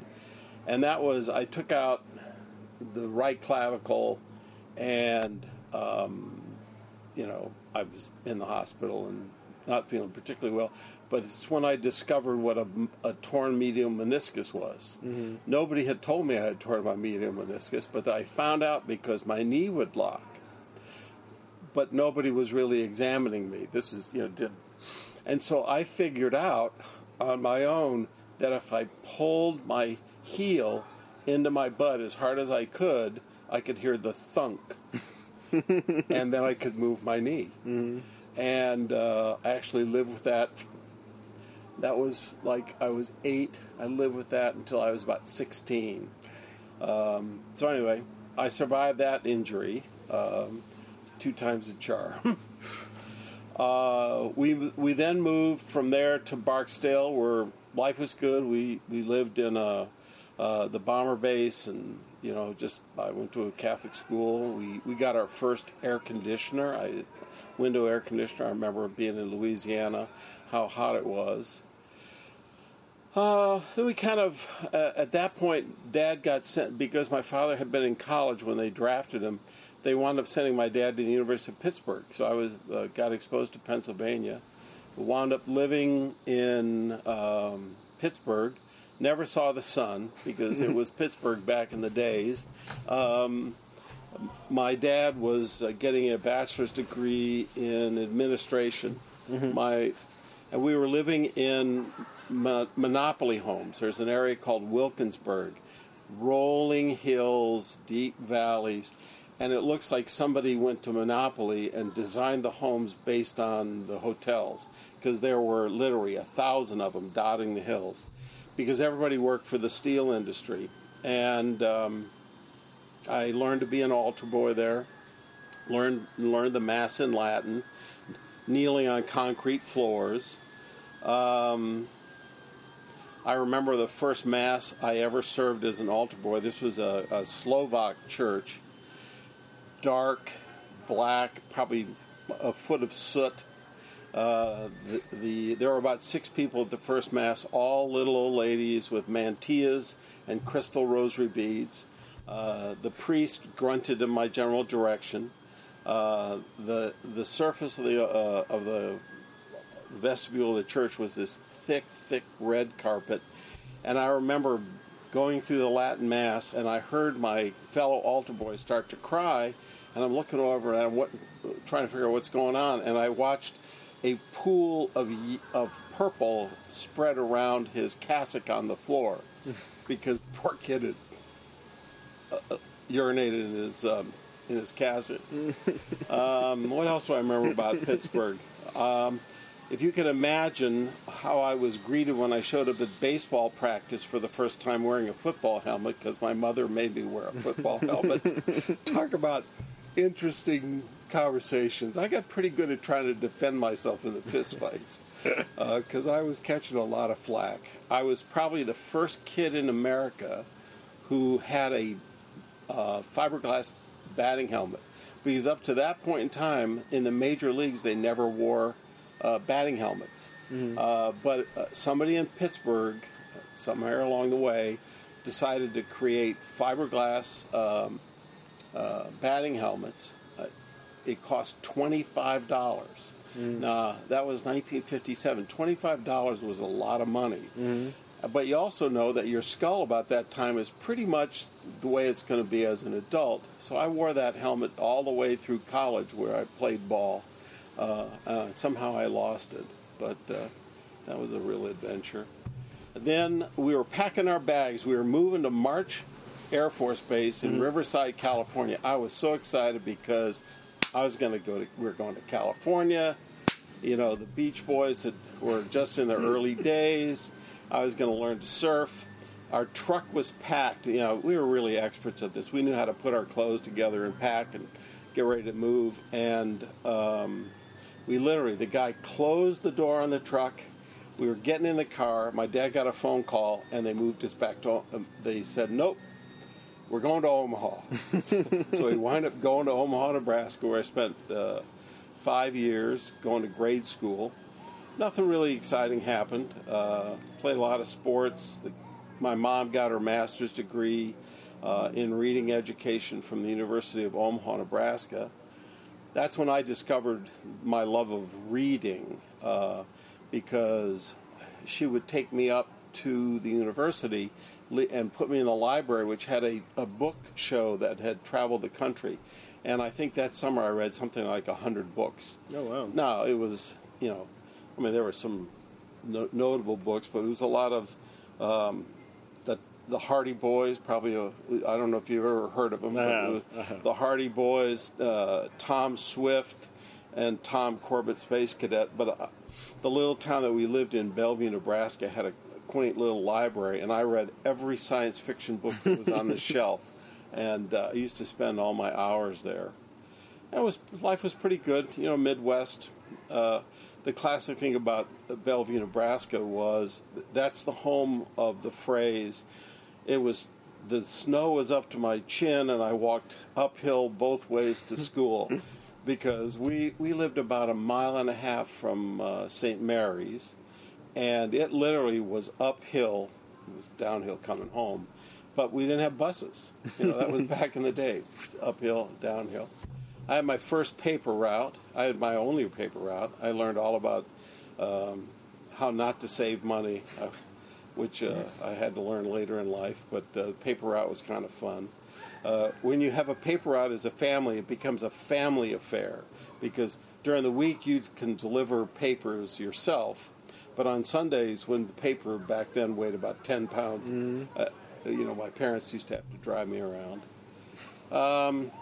And then had one of the great moves of our lifetime. We Moved to Spain. How old? I was going to start high school. Okay. So, nothing exciting. I mean, life was good. And one day we picked up and we drove across the country to McGuire Air Force Base. And back then, we flew a DC-6. That was the last of the prop planes before the Air Force got into jets for travel. And we flew across the Atlantic at night to the Azores, which seemed like about a 3-day flight. We wanted to land in the Azores. We ate, and then we got back on the same plane because they had to refuel. And we flew, and as we're flying over Spain and over the high plateau where Madrid is, it's very brown. Everything was brown. And here we had come from Nebraska, which is a little brown, but we lived in Bellevue, which is very green. I remember we landed in Spain. They opened the door of the aircraft, and I thought I had stepped into an oven because it was high summer. The temperature had to be in the high 90s. And we got out, and this Air Force base is on a big plateau, flat. And as we took us into the terminal, I could hear this cat screaming. We had to send our cat to Spain a month earlier, Maverick. Mm-hmm. We'd had time, and I heard this cat screaming, and then sure enough, there was Maverick. And we had a great adventure in Europe. The first thing we did is they moved us into this really nice hotel, the Commodore. And it was a really swanky hotel with suites. And I was introduced to mantequilla, which is Spanish butter, which has flavor as opposed to American margarine. And I remember my mom giving me 25 pesetas, and she said, "You have to go across the street and get the bread." And they had panaderia, which is the bakery. And I went over there with my 25 pesetas, and I tried to tell the lady that I wanted a loaf of bread, and she was trying to tell me that I was late because there was no more bread left, because they would make a certain amount of bread in the morning. And so I finally figured out that she was pointing to a bunch of empty bins, and I had come too late. So I learned you had to go early, and I also learned how to ask for a loaf of bread. Bread in Spain was really unique, having survived on Wonder Bread my whole life up to that point, to actually have a loaf of bread that was hot, fairly long, and had pieces of plaster and other whatever was mixed in with the flour. It was real bread. That always was a treat. We finally moved into an apartment on Avenida Generalissimo. When I lived there, Francisco Franco was still in power. Now he was a very bad dude. I mean, he was very authoritarian. You think that the KGB was mean? You think that the Spetsnaz, who was it in East Germany? I forget. These guys, the Guardia Civil, were very, very tough people. It was kind of disconcerting to walk around the street and see people carrying Thompson submachine guns, but they did. And as American youths, we knew right away never to cross them because they took a very dim view of our misbehaving in Spain. But we wound up moving into a gorgeous apartment, 77 Avenida Generalissimo, huge, and our adventure started. I used to get up every day at 5. We'd catch a bus at 5:30. It would take us the 30 miles out to the high school, where I went to freshman, sophomore, and junior year in high school. But we lived downtown. So while you would take traditional classes, I took Spanish every year. When we were living in downtown, there was a gentleman, Senor Bernedo, who had been a professor at one of the universities, who was on the wrong side of the Spanish War. And so he couldn't get a job. So what happened was he wound up being passed from American family to American family. So every day he would go to a different American family and spend an hour or two in the evening with us. So because he was there, and I was Ichiban, the number one son, I wound up spending a lot of time with him. So I learned to pensar, oír, ver, hablar, respirar. All of the verbs in Spanish I learned to think, read, write, and carry on conversations. And so for a year we did that, and then we would wander the city with him, and he would talk about history and things. He was a great guy, and he smoked these terrible cigarettes, Celtics. They were these short little cancer tubes with black tobacco.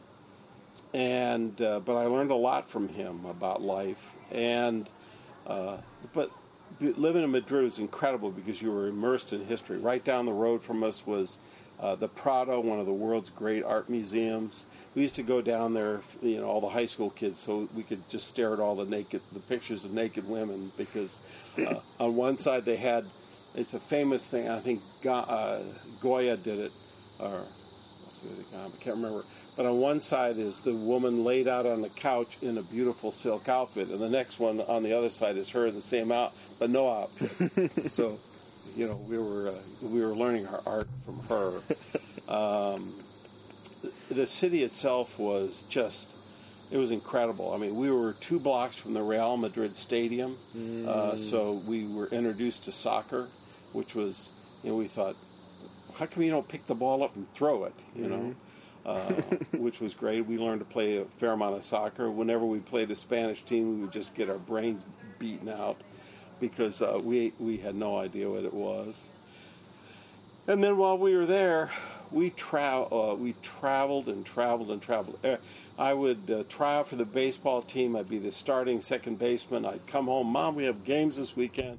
And I'd come home, and the doors would be open on the car, the luggage would be on the roof, and off we would go. So we traveled every weekend, every other weekend. We were on our way to some little village in Spain to see some cathedral, to learn about the people.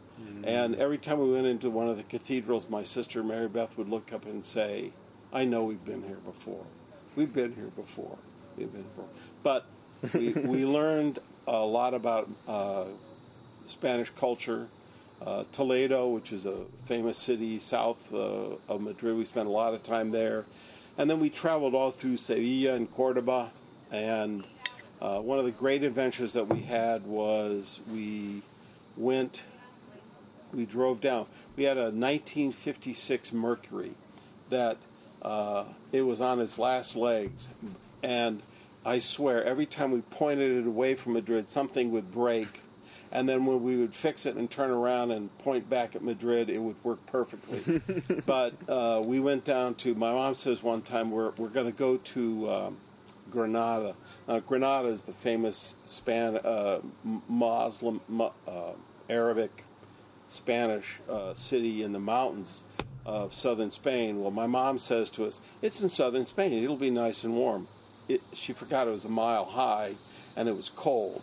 So we got to go to the Alhambra. We had Washington Irving, I think, was the guy who he's written a lot of poetry about it. The culture, the two cultures together created incredible buildings with facades and artwork that looked like lace. It was really quite beautiful.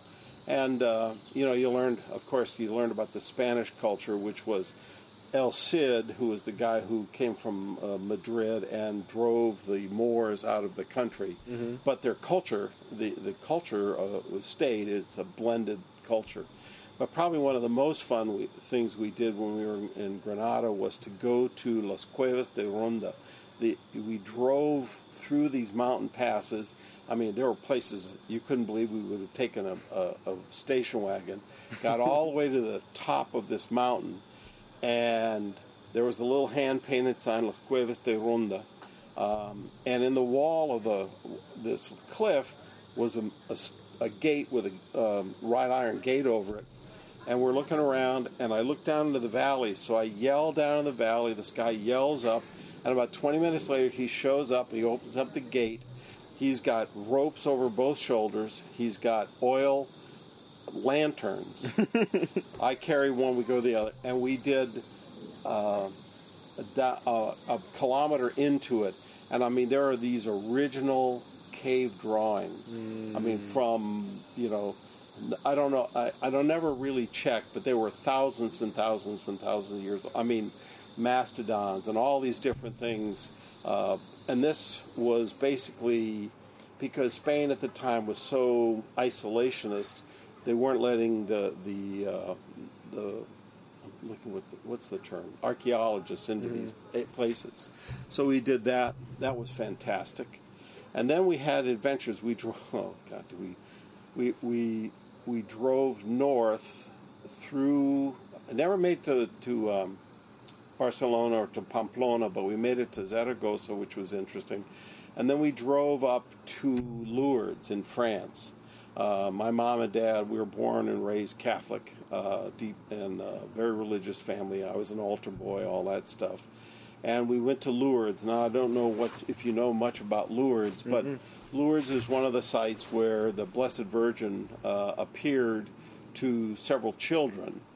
And it's the Catholic Church they put these visions to the test. I don't know what the test is, but in the end they declared that this apparition was real. She visited these children many, many times. And they've built a church there, and one of the things is they have a grotto, and there's a spring, and when you walk into this, the walls of the grotto are covered with wheelchairs and crutches of people who have immersed themselves in these waters and have been cured. So anybody who goes to Lourdes gets their bottle of Lourdes water and then brings it home and gives it. Now, whether it's, who knows for sure, you and I, what are miracles? I don't know, but the answer is that was really interesting. And then we went back at night and talked about the power of people together. There were probably 4,000 or 5,000 people walking at night, a mass that was outdoors. Everybody had a candle, and then you're walking this pathway around the church and singing Ave Maria. Oof. And it was one of those moments that just caught your attention. So that was pretty spectacular.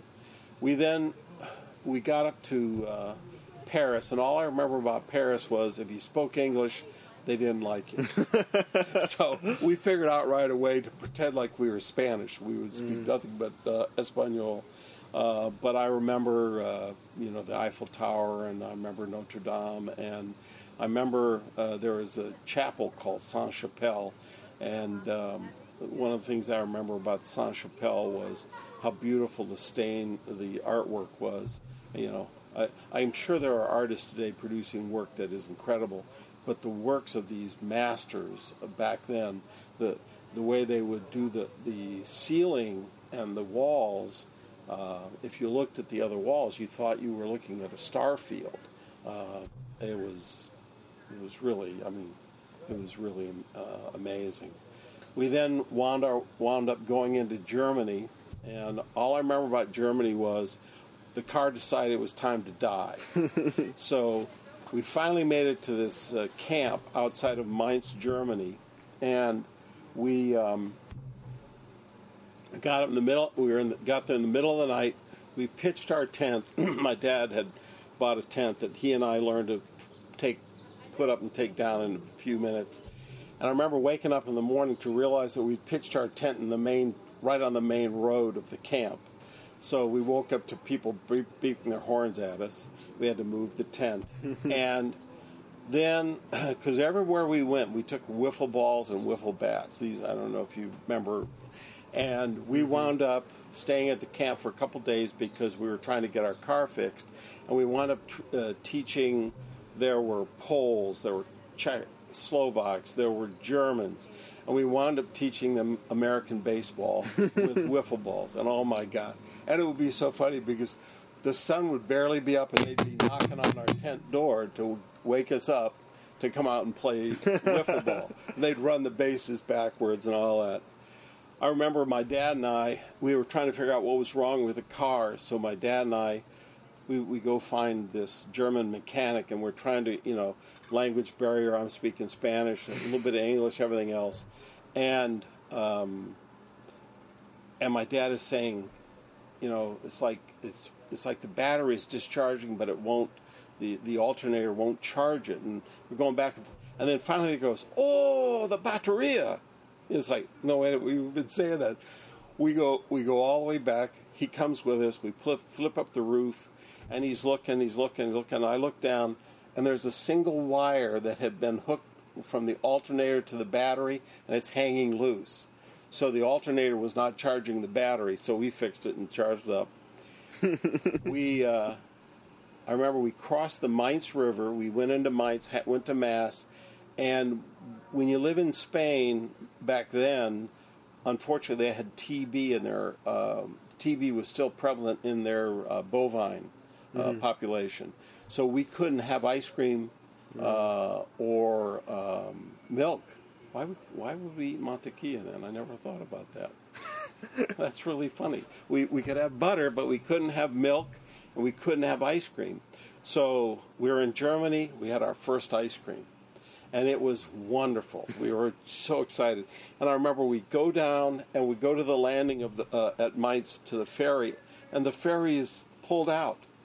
And it's about halfway across the river. My mom is standing there because it's the last ferry of the day. And my mom is standing there with her hands out going like, oh my God, what are we going to do?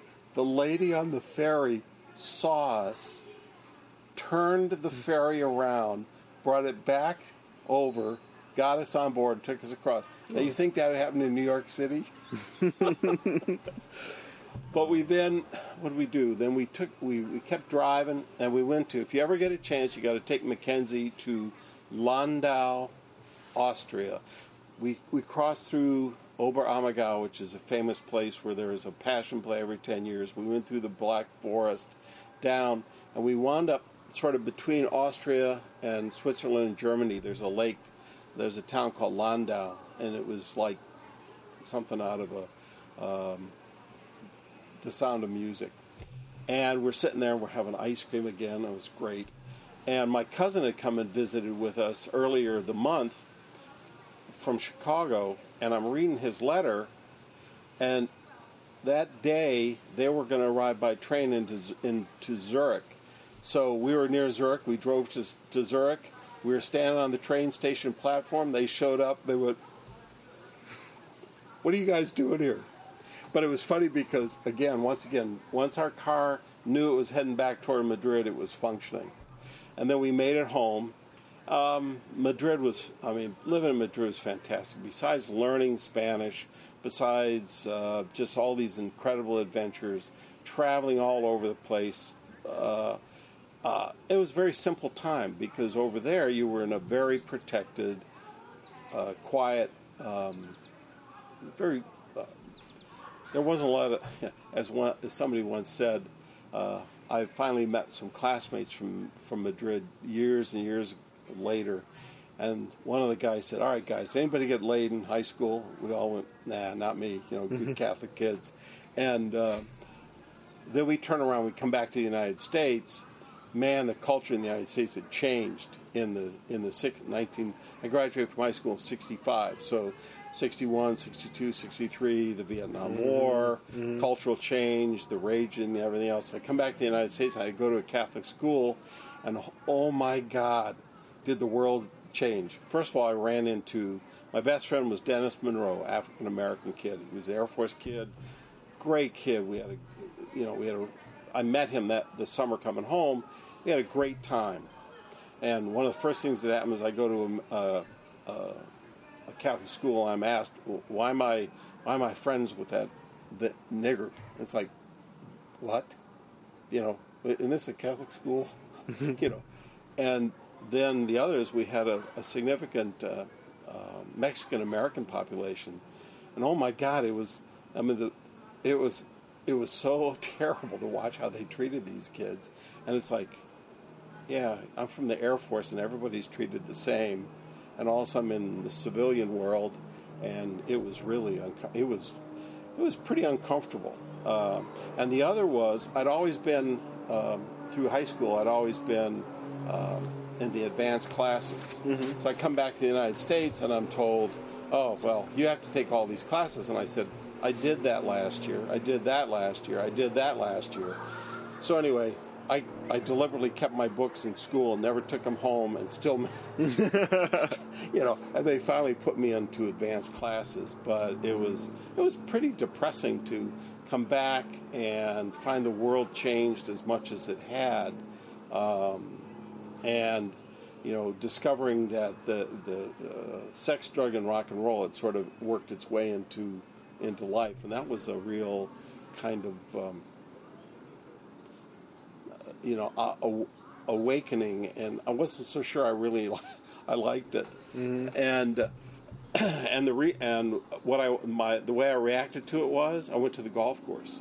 There was a 9-hole golf course across the fence from where we lived, and I went and learned how to play golf, and that was good because there was one other kid and we would play golf all the time, and I never had to deal with the drama at school. And so anyway, I wound up graduating, and I'm all set to go to the University of Arizona, and I graduate, I come down the stairs, and my dad says, "We're packing the car. We're moving to Louisiana." And off we went, and we show up at this same bomber base. My dad had been at Barksdale Air Force Base. And it's like, okay, what are we going to do for school? So the first thing, my mom calls. There's a little school in Monroe, Louisiana, which is 100 miles away from Barksdale. She calls him up and says, blah, blah, blah. The guy says, she says, here's his SATs, here's his ACTs, here's his national merit. All the guy wanted to know is, did I graduate from high school? Mm-hmm. That's all he wanted to know. Okay, he's in. So college was, we didn't even go visit the campus. I was in. It's part of the old state teachers, how a lot of the states have teachers' colleges at various corners of the state. Mm-hmm. It was an old, you don't see them much anymore. They were dedicated to teachers. Okay. This school was dedicated to teaching and to pharmacy. Okay. So anyway, I was going to go to Northeast State, fine. But the biggest thing my mom had to have us do was I had to have a job, because when you were living in Spain, you could not have a job at the pool. You could not caddy at the golf course. You couldn't work at the commissary because all jobs had to be held by Spanish nationals. Okay. So I come back to the United States, and my mom is absolutely bound and determined that I was going to get a job. So it's the start of the summer. I get a job making 44 cents an hour, waiting on cars at the Kokomo Drive-In in Bossier, Louisiana. Now, if Shreveport's the nice southern quiet town, Bossier is nothing but drinking, driving, and it was it was pretty bad. And basically, I'm waiting on cars, and we served hard liquor to cars. Oh, wow. Okay, so we served chicken, burgers, and hard liquor. And it was the first time I'd ever had a job where I would get the order, and I had black slacks, white shirt, tennis shoes, and I would go to the cars, and I would take the orders, I would go up, and I would give the order to the young lady, I'd go back to the car, I would serve it, and they would give me the money. I kept all my money, and at the end of the night, they presented me with a bill of everything I'd served. And then the balance was my tips. Okay, so my tips ranged from leaving work about $10 to one night I had made 4 cents. I'd made 4 cents. Oh wow! But I still remember one of the first things. So one night we're working, and the boss was kind of crazy, and the place was nuts. And they introduced this drop-dead cute little girl, young woman behind the counter. She's probably maybe a couple of years older than me, but just really, really pretty, just strikingly pretty. And I go up to give her my order, and I'm looking at her, and there's something desperately wrong. And I'm going, what the hell's going on with her? And I witnessed my first grand mal seizure. Wow. Yeah, this young girl had a grand mal seizure right in front of me. It was like, and I'm like, what the hell? And of course, I had learned that there was this thing called epilepsy, and she had this grand mal seizure, so we didn't see her anymore. that was a little bit striking. And then I'm about into this about 3 weeks, and I remember there was a big fight, and somebody pulled a gun, and I called my mom and I said, Mom, I don't think I really want to work here anymore. You never follow through on anything. You're so lazy. I said, Mom, I think somebody just got shot in the parking lot. I'll be right there. So I got home, and about 20 minutes later, I had a job at McDonald's, making 88 cents an hour. Big step up. Okay, now there's where I learned manual dexterity, because I learned how to make milkshakes. Back then, they weren't called milkshakes. They were called shakes, because there was no dairy product in them. No. It was coconut. Oh. Yeah. Interesting. This is way back. And so my job would be on shake day, shakes were 22 cents. Mm-hmm. And we had the machine, so I would fill it with this white glop, which was semi-frozen, and I would put either a vanilla shot, a shot of vanilla, a shot of strawberry, a shot of chocolate in there, and I would... So anyway, at the end of the day, on my white shirt, I had a straight line right here where when I would take I had to learn to take the shake off just right so that the last spin didn't get me. And we did that for about 2 weeks, and then I got the greatest job I ever had. My next door neighbor and I, we played a lot of ball together. He says, I've heard about this job. It was 10 hours a day, 7 days a week, making $2.50 an hour, $3.75 after 40. And we worked runway construction at the bomber base. Oh, wow. So I'm the college kid. Hey, college kid! But I'm not in college yet. And we did have one college kid who was from Notre Dame who pissed everybody. He was a friend of mine, Tim Cormody, but he did not get along with the guys missing teeth and all that kind of stuff. I loved them. They were great. And I learned the first thing I did for the first couple of weeks was I was a tar baby. So I walked behind a truck, steam rising off this thing, and I had a tar gun that had a leak. So when I would get home at night, the whole side of my body was covered with tar. And I would walk along behind, and they were taking the tar out from between the concrete slabs on the runway, and I would spray the tar, and then we would fill it with asphalt. So I learned all about tar, and then the other thing I learned was, you always learned right away what the shitty jobs were. Tar was bad. The next job was asphalt. I don't know if you can see it, but I have lots of spots. Yeah, I see them. Okay, you see them? Mm-hmm. So anyway, I climb up into this. The truck would come from the asphalt plant.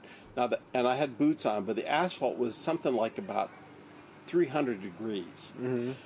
You're up there shoveling asphalt off the truck into a bin to the side, and of course I've got gloves on up to about here, and of course my buddy next to me dumps a whole shovel full of asphalt into my glove. Oh, wow. So I wound up, that thing came off, and I brushed it off, but I wound up with all these little burns all over.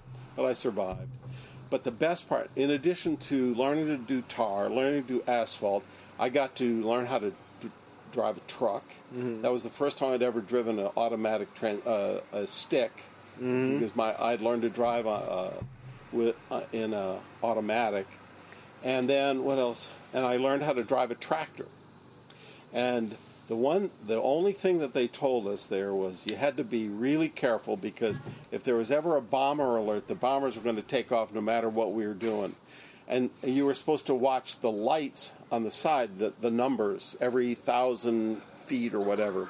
So I'm on the tractor one day, and I'm scraping something up. No. And I can't hear anything. And then I finally look behind me, and I see the guys yelling. And I look over, and I see the lights flash, and I go, oh, okay. So I look down, and just then I see this thing the size of a B-50, a train, turning around and pointing its nose at me. It's a B-50. It's a line of B-52s. So I'm driving my tractor, trying to get off the runway. I get off the runway, and this thing goes by. Boom! And when it does, it leaves a huge vacuum behind it. I kind of got sucked off the tractor, but it was kind of fun. And then, but the other was, we were working on the runway. There were two things that one we were working on the runway one day, and they said, "Okay, everybody, stay where you are." And from the mystery base over here, Bossier Base, they were bringing the nukes over, and so here comes this bunch of MPs, and here comes these trailers, and sitting, you could count the nuclear weapons that were sitting there. It's like, yeah, this is really cool, because there were bombers always on alert, so they would swap out the weapons and take them back. That was kind of interesting. I hadn't been that close to a nuke ever. And then the other was, I saw my first F-4C, the Phantom. Mm-hmm. It was a fighter that was used in Vietnam, and this thing came straight down off the deck. He was about 100 feet in the air, stood it on its tail, and went into his afterburner. He was just showing off, which was cool. So I had that job. I made so much money that summer that it got me through the first 2 years of college. Wow. Yeah, I mean, in the college, I was paying $300 a semester, room and board. The tuition was like $20 or something, and the books. So anyway, I have all this money. I put it in the bank. My mom and dad drive me to Northeast Louisiana State College. They drop me off. I met my roommate. We were living in a dorm. I met a roommate. He was very quiet, soft-spoken. I suspect he was probably on the autistic spectrum. Mm-hmm. And, we didn't, he just was so quiet. But college was going along, and then also one day he walks into me and he hands me his ROTC brass because he's going to go home. And I said, "Yeah, but you live in Nacogdoches, Louisiana, which is south of Shreveport." He says, "Yeah, I'm going to walk." And I'm going like, and he goes out the door. And I'm like, now what do? You have this kid who doesn't talk, who's leaving, and he's going to walk home, but it's 130 miles home. And I went sprinting down the stairs, only to find, and talk to the people who then alerted the police. Turned out this kid had been institutionalized. That's what they did with autistic kids back then. Mm-hmm. And he was my roommate, which is a little bit interesting. And I felt, but they did find him, which was good. What else happened to me when I was in? And I was in college about 6 months. And my dad called me up and said, "Got to make a decision." I said, "What's that?" He said, "You got to decide whether you're going to stay there or you're going to come with us." And I'm going to, "Okay, where are we going?" And he said, "We're going to Taipei, Taiwan." Oh, wow, that's a big move. So I said, and I had the first semester in college, was like a whole new world by myself, learning all this different stuff. And I didn't study at all. And I finally, toward the end, I said, I better study a little bit. And I made a 3.0 on the button. I made a 3.0. I said, man, if I'm going to go to medical school, I've got to do better. So I started studying it. And my dad calls me and tells me this. And I'm going like, what am I going to do? And at that time, one of the professors in chemistry, or it was bio, said, well, every once in a while we'll have students go to LSU who don't finish here. They go after their third year. And I said, I don't know. So anyway, I stayed. I didn't stay. It was fantastic. I got back to Louisiana, to Shreveport. We drove to Chicago to see the grandparents. We drove across the north of the United States. The interstates hadn't even been built yet. Oh, wow. Okay. We drove through Wisconsin, Minnesota, but when you got into the Dakotas, Wyoming, Idaho, the interstates were kind of like crushed rock. We drove all the way across. We got to Seattle, Tacoma. There was a bomb threat. The mechanics were striking, so they sent in a bomb threat on the plane that we were on, so they took us off. But in the end, we wind up getting on a plane and flying to Taiwan. The worst part about it was this is back in the day when jets flew about 300 knots, as opposed to today about 500, 600. So flying from Seattle to Yokosuka, Japan took like 18 hours. The seats there were 6 across, 3 and 3. There was no such thing as a Walkman. There were no movies. Food was served in a white box. There were 2 bathrooms for like 283 people, and it just took forever. We landed in this base called Yokosuka. They put us. We had some flat tires on landing, so they put us out on the runway while they were changing the tires on the airplane. Japanese mosquitoes are the size of B-52s. They were nailing us. And finally we get off and we land in Taiwan. And what I remember about Taiwan was they picked us up, they put us in this hotel, and I thought, oh, good, I get to go to bed now. Only I didn't realize the sun was coming up, not going down. Mm-hmm. But our experience in Taiwan, we lived in a little hotel for a while. We wound up moving out to a really nice little home, but it was really fascinating because it was just like out of the movies. I mean, there were the rice paddies and everything else, and we lived in this home. I was only there maybe 8 weeks. Met David and Juno Knight. There were Samoans from Hawaii. David was 6'11". Juno was 6'8". And we had the best amateur basketball team on the island because we got into all kind of tournaments, and I was the slow white guy. Mm-hmm. You know, I was the howley. As I learned, I was a howley. And I used to go over to their parents' house, and I'd eat poi and all that stuff. And I kept thinking, why are we eating this stuff that tastes like library paste? And, of course, the answer would be, why would you know what library paste tastes like? But I met those guys, and because it was really great because there would be college kids coming from all over to Taiwan to visit the parents, and then we would get home. The adventure getting home was we used to try to find a ride from Taipei. So they would cut orders. We would go to the military base, and we would fly World Airways, which was a contract airline flying people to Vietnam, and we would wind up flying back to the United States. I made it back to Louisiana, and I made it back to Chicago, and my grandmother, our cat, they wouldn't take our cat in Taiwan. My grandmother and a couple of uncles were living together, and they were ancient. I landed in O'Hare. I had about $50 in my pocket. The cab ride was $25 to their home. I was knocking on the door. No one was there. I walk around the back of the house, knock on the door, and there is my grandmother, who's quite elderly. Uncle Dave, he's the first person I think I ever saw who was probably dying of pancreatic cancer, but I had no idea. Mm-hmm. And I sit down, and I'm tired, and because I'd flown a red eye, and I'm sitting there, and they have to tell me that my cat had died. Mm. And I'm devastated because the Maverick had been my cat forever. So I'm sitting there, and I go to bed. Eula May, the maid, comes running in and says, "You got to come check Uncle Dave. Uncle Dave is dead. He just dies." Wow. So I have to pick Uncle Dave up. I put him in the bed. I cover him up.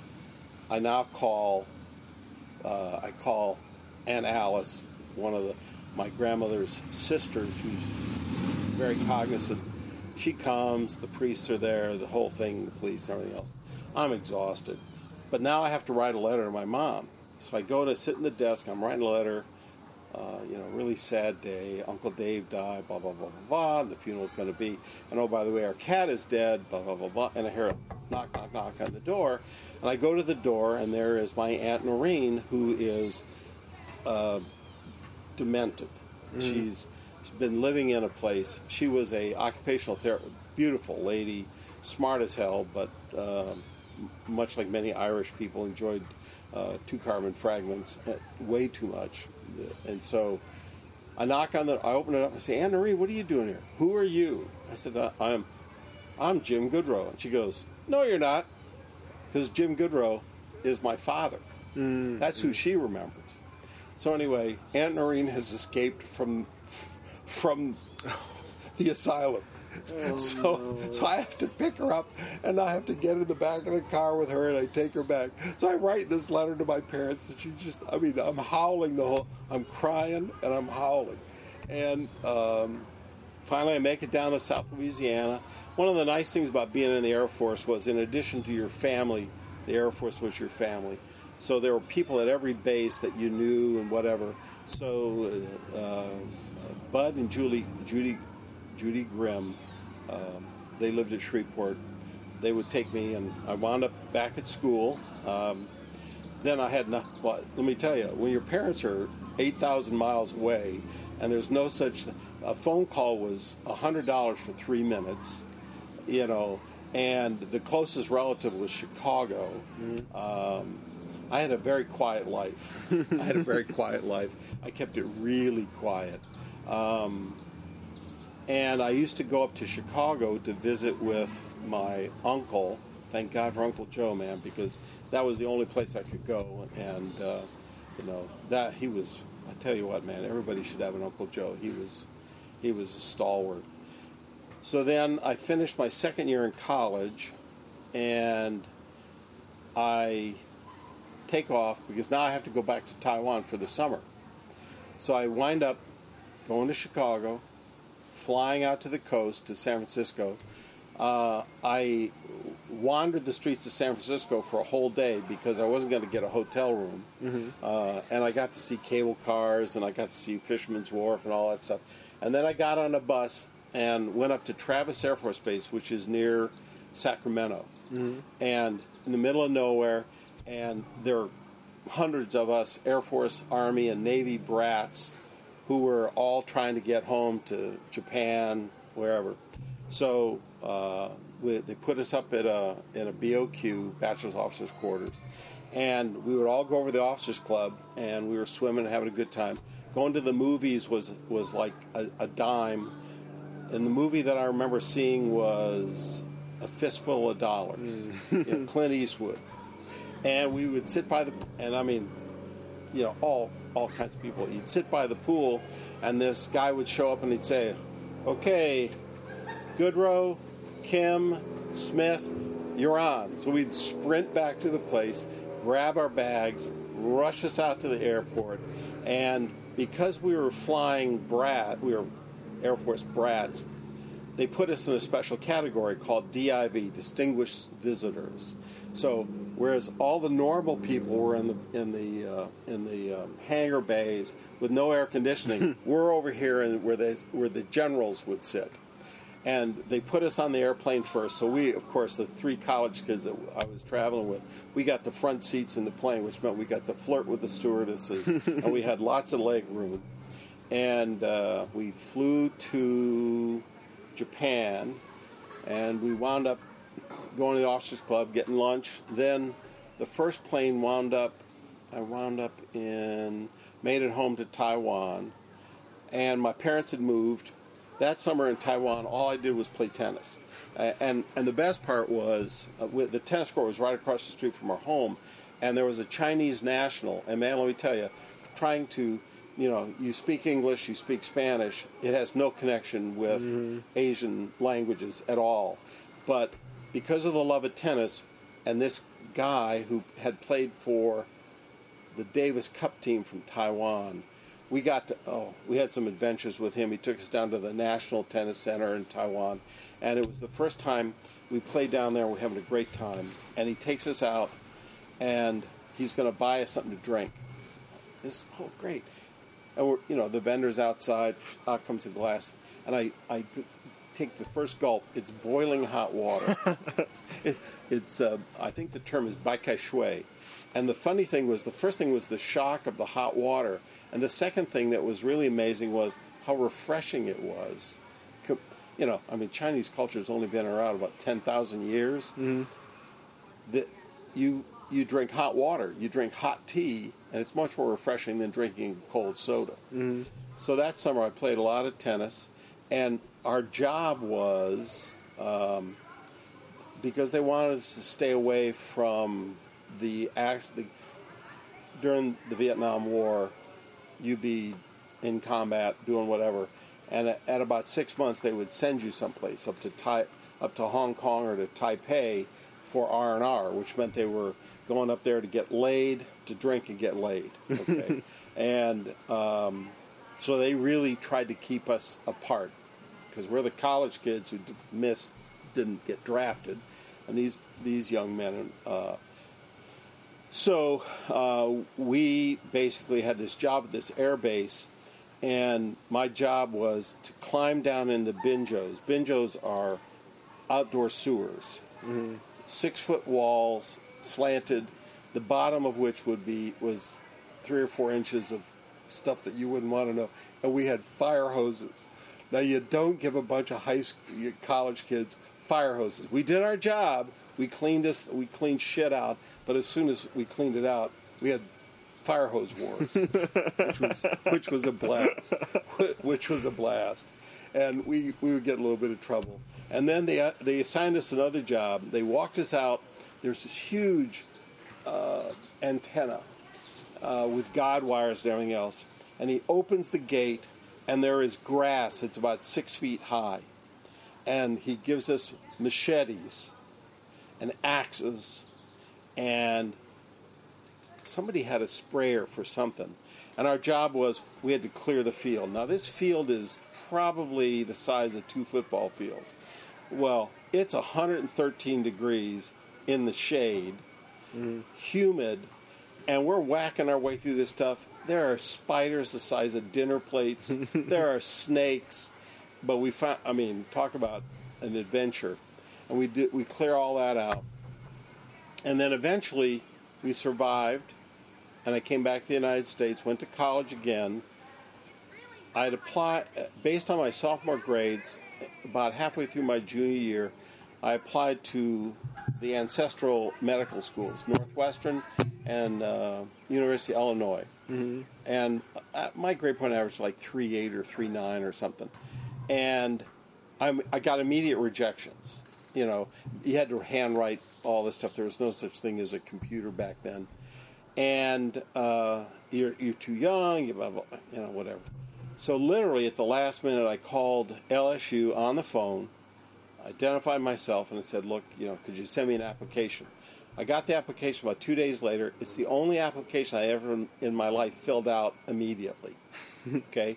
Fired it off, sent it down to LSU with my $10 fee, as opposed to the thousands of dollars that you guys. And I'm wandering around the campus, picking my nose one day, and somebody says, hey, Goodrow, your name's on a list. You're the first guy on the list to see the dean of admissions from LSU. I'm going like, oh, okay, I don't know. So sure enough, there I was on the list. So 8 o'clock in the morning, I show up in the student union, and I have breakfast with Bob Simmons from LSU. Your interview. Tell us about a time when you were part of a team. The BEI. We sat down. We talked for probably 45 minutes to an hour about anything and everything.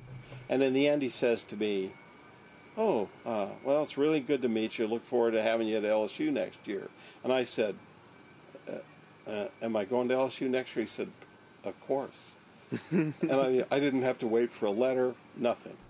Quite different than what you guys go through. But anyway, the adventure then was getting back to Taiwan. That summer we did, I had a couple of interesting events. We drove to Hualien. On Taiwan, there's an area where there's a thing called the East-West Highway, which is a controlled access highway, and you'll understand right away. So anyway, my dad, my mom, and this other couple decide we're going to go on this trip to the Taroko Gorge. So off we go. The problem is we don't know that we are on the highway at the wrong time. So we're driving along on this narrow little road, and we come around the corner, and there's a bus the size of a train coming at us. The driver's eyes got pretty wide. My dad's eyes got pretty wide. So we found out that we were on the road at the wrong time. So my dad very carefully was driving along. Now you have to understand, right there is the Pacific Ocean, about 400 feet straight down. There's no guardrails. Okay. My dad and I, we look out the window, we can't see the road. So we're driving along, and we get to this point, and pull off, and he sends me ahead, and there's a bridge that crosses the ravine. The bridge has two 2x12s on either side for you to put your vehicle on. I'm walking across this thing, looking down, thinking, yeah, I have to get over there and I have to explain to them that we screwed up. So finally they stop the traffic, we get across, we stop, and we wait. And the guy says, okay, it's time to go. We get in the car, we take off, we go around the curve, there's a bus. They miscounted, you know. So anyway, we make it all the way down to Hualien. Now, the interesting thing about Hualien was that was where the Taiwanese had a marble quarry, and I bought 64 pieces. I'll have to show it to you. I bought 64 pieces of green and white marble, which I then had made into a chess table, because at one time I used to play a lot of chess. Not anymore. Had it made. But that night we're sitting in this town called Hualien. Now my mom and the other two people in the vehicle had been on that side. They were having a great time. My dad and I mean, I'm holding, I can barely hold my hands because it's so tense. My dad and I look at each other. We go out. We bought a bottle of whiskey, and we killed it. We killed it. I mean, that night. The next day, we now go from Hualien across the top of Taiwan, the island, and we are going to go through what's called the Taroko Gorge. Now, if you wanted to take Mackenzie someplace, it's incredible. There's a place called the Inn at the Sun Moon Lake. I mean, talk about one of the most beautiful settings you've ever seen. But to get there back then, this time, the drop-off is on their side of the car. And we were crossing mountains where the only reason you knew it was the highway was because you could see where it had been smoothed off a little bit. So we made it across the island. That was my adventure that year. And then, because I was going to medical school, my mom and dad arranged for us to fly to Tokyo. There was an airline that flew from Tan Son Nhut Air Force Base in Vietnam to Clark Air Force Base in the Philippines, to Taiwan, and then to Yokosuka, Japan. So my dad makes arrangements, and we wind up going to Tokyo. The idea being see Tokyo and then buy microscopes for medical school. So basically, we get there. We stayed at the Sanyo Hotel. Now this is way before your time. The Sanyo Hotel. Every night, Walter Cronkite would be interviewing somebody at the Sanyo Hotel, talking about how the Vietnam War was going down the tubes. We stay at the Sanyo Hotel. I'm having breakfast in a room. Now my dad is lieutenant colonel. He is the lowest ranking officer in the room. They're generals and. And at the table next to me is Westmoreland. He was a 4-star. He was running the Vietnam War. Mm-hmm. He's sitting right there. So I'm Air Force brat. This guy's one of my heroes. So anyway, that was kind of interesting. Then we go to the Nikon microscope factory store, and I get 2 microscopes boxes, and I'm carrying them all over. We wind up taking the bullet train. Have you been to Japan yet? Well, the bullet train back then was 100 miles an hour. Now it's almost 300 miles an hour. Mm-hmm. But we go to Kyoto, and it's a 3-hour. And I mean, let me tell you something. The people, you're pressed in, and just everywhere. We get on the train. At 3 o'clock, the doors close. Boom, and the train takes off. Boom, and we're in Kyoto at 6 o'clock. Which is 300 miles. And we stayed at a beautiful little inn. I get up in the morning to go do my biology stuff, and I walk into the bathroom, and I'm looking around, all white porcelain with 2 areas to put your feet, and there's a hole. Mm-hmm. And I it works, but it's a little different. I think there were some handholds too, if I remember. And then we did a tour of all the not all the temples, but the temples in Kyoto. If you ever get a chance, that would be something else to do. Kyoto was one of the cities that we did not bomb because everybody knew that it was the religious center of the Japanese culture. So somehow we managed to be smart enough not to bomb it. We got back, and then we got back to Tokyo home. Then we packed up our home and moved back to the United States. We were down in Illinois. I take a train down to New Orleans, get into the LSU Medical School dorm. Mike Kessler, who I bought this other microscope for, another Air Force kid, I give him his. And we go to LSU, and they go, oh, A Nikon. Oh, Nikon microscope. You should have bought a Bausch & Lomb or an American Optical. And they said, we'll have to examine your microscopes. If you may not remember this, but back in the day, all microscopes had curved lenses. So because of the curved lenses, you had to constantly focus up and down and move the slides around to see the whole field. He and I had the first flat plane focal lenses they'd ever seen. They check our microscopes and they offer us money for them. Whenever we would do the pathology exams, there were people lined up behind me to use my microscope. My microscope is still in my closet upstairs. My brother used it in dental school. Oh wow! $150. It was $1,000. Scopes back then were $1,000. So anyway, I did forget one story. I'm boring you with all these stories, but I'm going to rewind back to Spain for a second. It's around Christmas. We're all sick. About every 5 or 6 months, you would get the madrillenos, which is you would sit on the toilet, and it was a very uncomfortable experience, as you were either throwing up or pooping like crazy. So I had the madrillenos, and I mean really ill.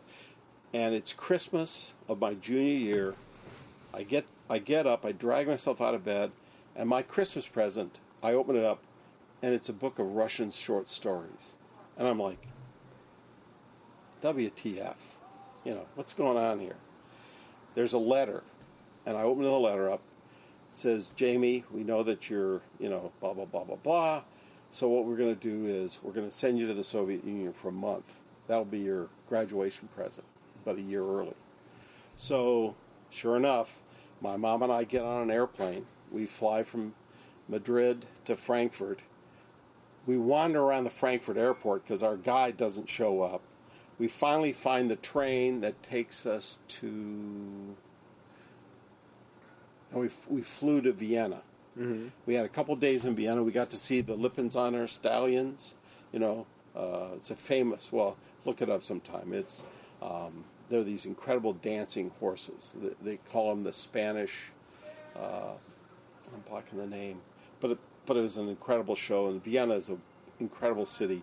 We then get on a train, and we take the train from Vienna to Budapest.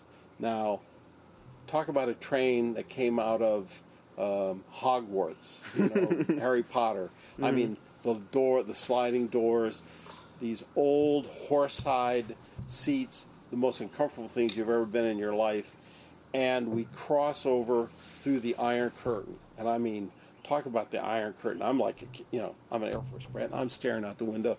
I mean, fences, barbed wire, machine guns, tanks, towers.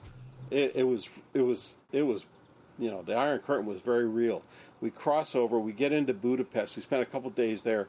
In 1960, there had been a revolution. They tried to do what they did more recently. It failed. There were buildings on the main drag that still had bullet holes in the walls, which to me was pretty interesting. But that was I've got to go back because I hear now Buda and Pest are absolutely gorgeous. So we spent a couple days there, and then we got on a plane and flew to Kiev. Now, all international airports were also military bases. So when we landed, mm-hmm. I'm going like MiG-17, MiG-17, MiG-18, MiG-15, MiG-21. That's a backfire bomber. That's a big bear bomber. My mom is, shut up. Shut up. They're going to take you. So anyway, we arrive at night. They take us to this gray shack. Now, everybody in Russia, every soldier we saw was 6'5" or 6'6", really intimidating. And we're in this cold building, and they're going through everything in our luggage. I mean, everything. And there's a woman standing next to me, and the guy looks at her and says, "Is that everything you have to declare?" And she says, "Yes." And he reaches into the bottom of her thing, and he pulls out this watch that she had forgotten to declare. She gets picked up bodily, her bags get picked up, and she disappears. We're all like, holy cow. So anyway, we're like they take us in and they put us at the Hotel Kiev, and I had chicken a la Kievsky in the Hotel Kiev. I don't know if you ever had chicken a la Kiev. It's a breaded chicken breast that they hollow out and they put in spices and butter in the center. Oh yes, chicken a la Kiev. So I have that in Kiev. So we do a tour of Kiev, which was great. Then we wind up flying to Leningrad, which now is St. Petersburg, and we got to go to the Hermitage, and I saw the Potemkin, the cruiser that's in the river that fired the shot that started the Russian Revolution on it, which was pretty fascinating. And they took us all over Leningrad, and I mean, it was Easter. It was cold, and it was cold. One of the most interesting, one of the things I thought was good for me was being an altar boy. We had 2 Roman Catholic priests with us on the trip. So everywhere we went, we were saying Mass, but I didn't know that we were being watched the whole time as we were saying Mass. But we wound up in Moscow. I saw Swan Lake at the Bolshoi Ballet. Went all over Moscow. What a fascinating city. If you ever get there, the subway system the subways look like cathedrals. The artwork and the way they're constructed, how clean they are. It was something else. We wound up doing a tour of the Kremlin. Now we pull into Red Square, get out of the bus. It's cold as hell. The in-tourist guy, you're accompanied by a guide from the Soviet, and she takes us over. There's a line. It disappears into the distance. Here's Lenin's tomb. And she walks up to one of these 6'5" guys and says something. He just puts his arm out. This line stops. The line keeps moving, and they insert us in here. Now, can you see New York City waiting in some line to the theater, and the policeman goes up, okay, you guys stop right here. Not a word, not a peep out of these people. And we went through Lenin's tomb, and if you ever get a chance, talk about it. You walk in, everything is black and red. All the guards are I mean, you know, at that time I had just reached about 6 feet tall, and I'm like looking up at all these guys, and you literally walk around, you walk up over the top, and you walk behind him, and there he is preserved, and I swear they had a light bulb inside his head. I mean, it was really impressive. And then you walk out. Pretty impressive the way they did it. Across the way is their famous department store, GUM, G-U-M. So we go in there, we buy a balalaika, we do the little things. We come out, and there is the famous St. Mark's, you know, the church that you see with the spires. And we're having a great time. It's time to get on the bus. This young teenager comes up to one of the guys on the trip and says, you know, I'll swap you my hat for your cowboy hat. And I go, yeah, sure. So we get on the bus. I'm sitting by the window. These 2 guys get out of a car and beat the shit out of the guy who got the cowboy hat. I'm sitting there watching them. As they're kicking the cowboy hat down the road and beating the shit out of this guy, I'm going like, yeah, I'm going to sit on my hands this trip. But we did that, and then we drove all the way from Moscow to Minsk, Smolensk, and to Warsaw. Now, have you seen much snow? A little bit. Let me tell you, I know why the Soviets and why Napoleon lost. We drove all the way, and I swear, we're in a huge bus, and the snow was above us the whole way. And so we wound up in Poland, Warsaw, which is fascinating because they actually showed us the ghetto, they showed us the memorial to all that. And then I had my first beer ever in Pilsen, Pilsner, which was in Czechoslovakia, and we made it home. I tell you, we crossed from the Soviet-controlled areas into Germany and stopped in Nuremberg. We broke into applause as we crossed back out because we were followed everywhere. Every penny that we had was counted for. When I went to the school, I spent a couple of days at a school. They wanted to buy my jeans. They wanted to buy my shirts. And you had to have everything documented because when you left the country, they balanced it all out. It was really kind of interesting time. Anyway, back to medical school. Sorry, I digressed. It's a good turn. But we got to medical school, and medical school was, man, talk about, my first roommate was a guy named John Elfenberg. John studied more than any human I've ever seen in my lifetime. I was coasting on college, and man, young guy in New Orleans, lots of stuff to do, lots of trouble to get into. And so we go over to the med school, we see our bodies, which was really, daunting. And first couple tests I did fine. Then I got a 71. Then I said I better start studying. But yeah, med school was really first 2 years of med school, they blur by, don't they? It was just a lot of studying, a lot of work. And then my med school tuition was $600 the first year and $600 the second year. Now you can't even imagine that. No. And what I had done during the summers when we were back in the United States, I spent 3 months at Rush Presbyterian St. Luke's in Chicago starting IVs and drawing blood. So when I got to med school, I knew how to do that. And so I went over to the Charity Hospital and I said, I can draw blood and start IVs. And they said, you're hired. So every morning I would show up at Charity Hospital for a year, and I would go to the various units and draw blood and get IVs in. And so I made enough money to go to medical school doing that. And then I did this in the sophomore year when I was in med school. I worked in the recovery room, and then I became a scrub tech. Mm-hmm. Now, my training to be a scrub tech was wash your hands, put your gown and glove. I learned how to close gown and glove, and I learned how to lay out a tray. And that was all the training I got. And it was strictly OJT. And I remember the first case I ever did, it was appendicitis. There was a woman and this resident who I knew. He was a fourth year or fifth year resident, really good guy. We'd played ball against him or something.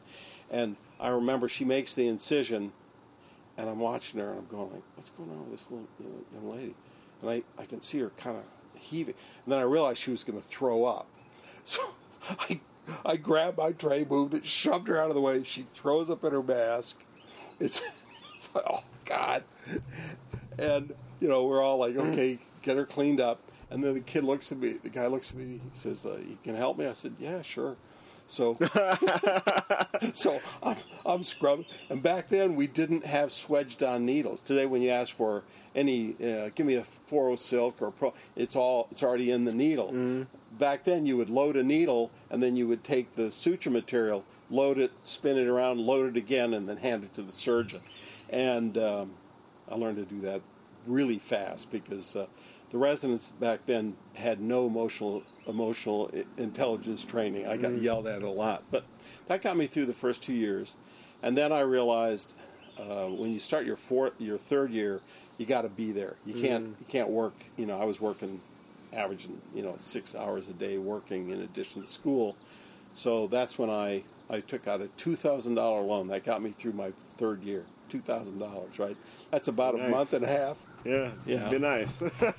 And the best part was I lived in the dorm for a couple of years, and then we moved in. My partner and I had how are we doing? We're good. Keep going. Okay. I'm just checking battery and stuff. No.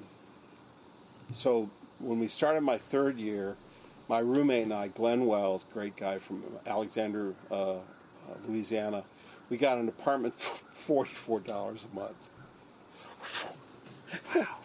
We lived at 1255 Tulane Avenue, right on the Tulane. LSU was down the block about 8 blocks. So, and gasoline was 17 cents a gallon. Mm-hmm. And so I had that $2,000. And then back then, as a sophomore, as a junior, Louisiana had such low standards. I could work at a hospital at night as a sub-I. Oh, wow. And my job in this one little hospital, you make $50 a night cash. Pretty good. Let me tell you, when you get $50 a night cash, that was big money back then. And what you did was you played intern. You ran around the hospital, you started, drew blood, started IVs, put down NG tubes, put in Foley catheters, and you would assess a patient and then call the attending and say this is what was going on. So it was really good. But I knew I couldn't keep that up. So, and my dad was an Air Force officer, and the Vietnam War was incredibly hot and heavy. The class before me had, 85% of them had gone on to active duty, and the military was just part of my life. So I wound up joining the Navy at the start of my junior year, but became a commissioned officer at the start of my senior year. And I was making, after taxes, $600 a month. I was flush. That's not I bad. was cash flush. And it was that summer between my junior and senior years that the most important thing that ever happened in my life happened. And that was, I'm walking down the hall at Charity. It was a great environment. It was a fun town, place to go, peace, and there were lots of women, and we were all having a great time. It was the 60s. It was the 60s and the 70s. And HIV had not reared its ugly head, and I was learning. I had a real good education in that part of life. And I'm walking down the hall, and this little young lady steps out from C400C, and I saw her, and I absolutely, and I rarely panic in my life, but this voice said to me, "You have got to talk to her now." And I'm like looking around going like, who's talking to me? Because I don't ever do that. And I went over to this young lady, standing in the hall, and I introduced myself. My name is Jim Goodrow. I'm a medical student at LSU, and I'm wondering if you'd like to go out to dinner. Go out. And she looks at me. She's got a tray of medicines. She's got her little wing glasses. She said, "Follow me." She takes me into let me tell you, the nurses at Charity Hospital, they work there. They work hard. She takes me into the medication room. She's looking at me. She's kind of going, she takes her glasses off, looks at me and says, "I'll give you a break." That's her words. So we're going to meet. She lives in the same area that I do, the next apartment complex over. So I wind up, I'm thinking, man, hot Cajun chick, this is it, man. It's going to be a big night. I go over, knock on the door opens. Her grandmother, her mother, her sister, and 2 nieces have shown up. So I'm like, oh, okay. Our first date, Eugene, we went to Mass. We went to Mass. We went to Sunday night Mass. Oh, wow. Now, when my parents were in Taiwan, the only time I would go to Mass is right before I had to fly across the Pacific Ocean. I'd go to confession, do all the things that Catholics do. So anyway, I'm in Mass with her, and I'm thinking, I'm just kind of zoning out. And I finally realized what's going on. I said, "Hey, how long have they been saying this in English? I hadn't gone to Mass since they... So anyway, then we go out and we start dating, and nothing serious. We're having a good time. She's a fun lady. She's a Cajun from Houma, Louisiana. Great lady. And we're dating, but are we dating? Are we not dating? And so when she had been in Europe, I had run into Cindy Kane.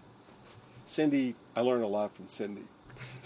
So an exam is over, and I go over to Joe's. Joe's the famous bar that every medical student has right across the street from Charity Hospital and LSU. And I run into Cindy Kane. Now, I'm supposed to meet with Susie, but I run into Cindy. So the next morning, I realize I've really screwed up because my dad has flown into town to meet Susie. Oh, yeah, you messed up. So I've really screwed up. So I sprint over to the hospital, and I am mea culpa, mea culpa. Are you familiar with Latin at all? A little bit. Yeah, mea culpa, maxima. I mean, she is just. And I said, "Look, you got to go out with us, about my dad." So anyway, we get in the car that night. She tells my dad the whole thing. He and she beat on me the whole night. My dad has absolutely no sympathy. He is just every aspect of discipline, self-management, emotional intelligence. He and she are just, they've ganged up on me. And I'm like, oh my God. And I know I've screwed up, I'm very penitent, but it's over. We're not. So anyway, the next day I drive my dad to the airport, and for some reason, I have Susie's television in the back of my car because I'm driving up to Baton Rouge for my AI in surgery at the Huey P. Long Charity Hospital. Mm-hmm. Myself, my roommate, a couple of my buddies were going up there.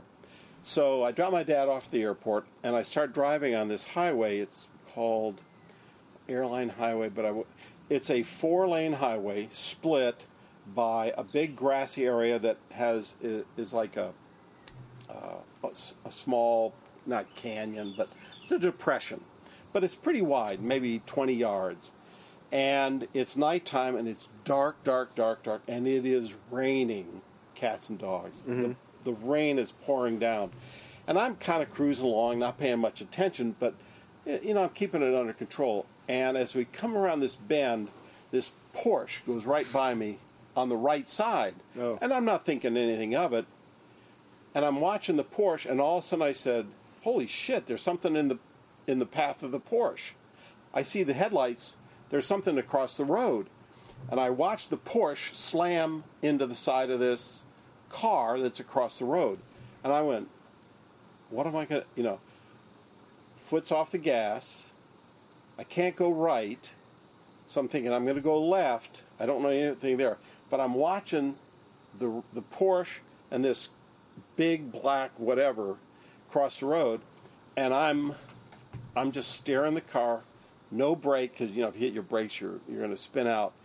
And it's like a slideshow, click, click, click. And I'm watching the wreck get closer and closer and closer. And I'm watching the right front of my car, where my headlight is. And I had a 1969 Fastback Mustang, sweet car, and known to go very quick. And I'm driving along.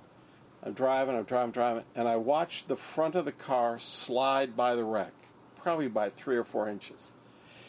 And I took a breath. And a guy steps right out in front of the car, and I hit him. Oh. I mean, right, dead center. I hit him. Bam! With that, the car slides sideways, down, water. I'm like, well, that was fun. I open the door. There's 2 feet sticking right here. Oh, wow. I get out of the car. I grab the feet. I pull this guy. Now, I'm knee-deep in water. I pull this individual up on the bank, and I turn him on his side, beating on his back, and there's a pulse, and I've got him turned, and he's breathing, but he's out. And I look, and this voice says, Goodrow, is that you? I can't find my wife. And I look up, and it's a friend of mine, Terry Segura, and I said, oh shit, that was Terry's Porsche.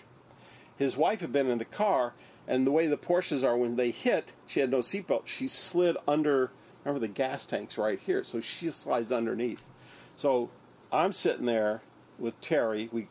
I said, I got to stay with this guy because I don't know what's going on. And I look up, and there's cars beyond this car that was across the highway. There are all these other cars. So anyway, I'm sitting there, and I hear this, oh my God, that's my roommate's car. My roommate, Glenn Wells, is in the line of traffic, and he sees my car. So he comes running up. He sees Terry. He sees me, and he's thinking, who the fuck's on the ground? Excuse the expression. Who's on the ground?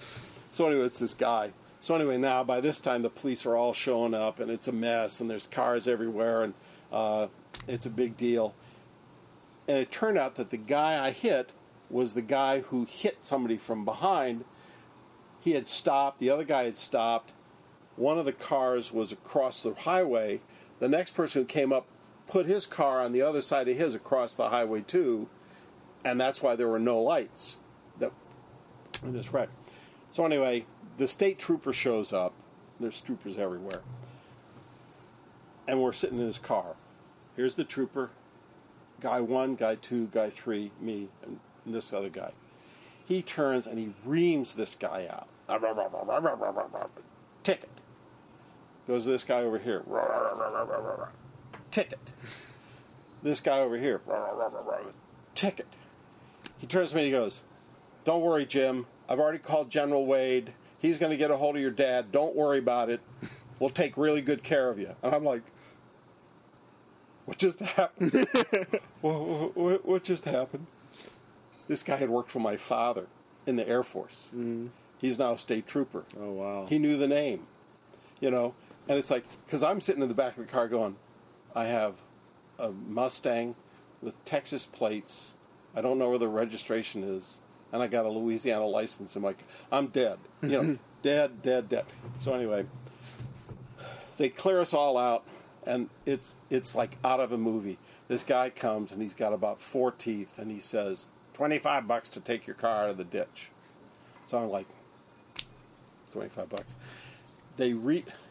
Was that my wife? I think so. Okay. They reach underneath. They pull my car up. Water's running out of the car. Nice to meet you, too. Nice to meet you, Susie. And they pull the car out, and the water's running out. And he says, $25 to take you to Baton Rouge. So I'm in the car. I go, car starts. So anyway, I drive the car to Baton Rouge. They check us in, because they really treated us well. There meals, a place to stay, the whole bit. So the next day I'm in the operating room, and I get a call. Dr. Taylor wants to see you in the surgeon's lounge. I'm like, who the fuck's Dr. Taylor? So I go down, and I walk in. I say, I'm Jim Goodrow. I'm looking for Dr. Taylor. Are you the young man who saved that man's life, who performed the life-saving maneuvers that kept him from dying on the scene? I go like, I was the guy who hit him. He said, no, son. You are the man who saved his life. And that's exactly what I told his parents. And I'm like, my guardian angel is working overtime. So anyway, we wind up, have a great experience at Huey P. Long, graduate from medical school. I decide I take my wife up to Chicago. But you just skipped the whole thing about like how you were in trouble, got in the thing, and now I find out that that's the Susie. No. Yeah, sorry. Gotta back up. Rewind the tape. So anyway, I get to Baton Rouge to find out the next day that my mom has called Susie to find out if I'm okay, because General Wade had called my dad. Oh, okay. And there's this, everything else. And Susie's only concerned because I got her color TV in the back of my car.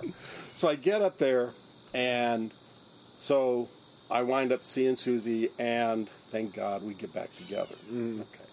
So, and I take her up to Chicago to meet my mom. My mom actually invites her. We get up there, she meets my mom. My mom falls in love with her. And I get back to Louisiana, and my mom and I are on the phone, and she says, I just want to let you know I sent the diamonds to the jeweler. I went, say what?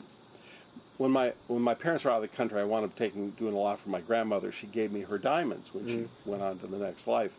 And sure enough, about 3 weeks later, a little black box shows up in my mailbox, and here is the engagement ring and the wedding band.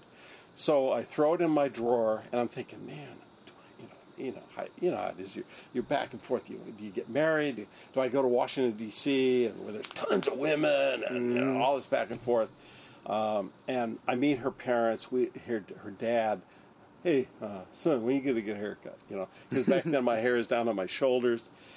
They were the most fantastic family, just wonderfully. It just used to go down and we'd go fishing and crabbing and all kinds of stuff. So I found out somewhere that it took 6 weeks to get a wedding. So 6 weeks to the minute, I'm going to ask her. Mm-hmm. So I'm sitting on the back porch with Susie, and she's like, come on, get in there. Go talk to him. Come on. I get up. I go in. Bubba's sitting at this end of the couch. I'm sitting here. Susie's sitting there. Rhea's sitting here. But Bubba, you just can't even imagine what Bubba looked like.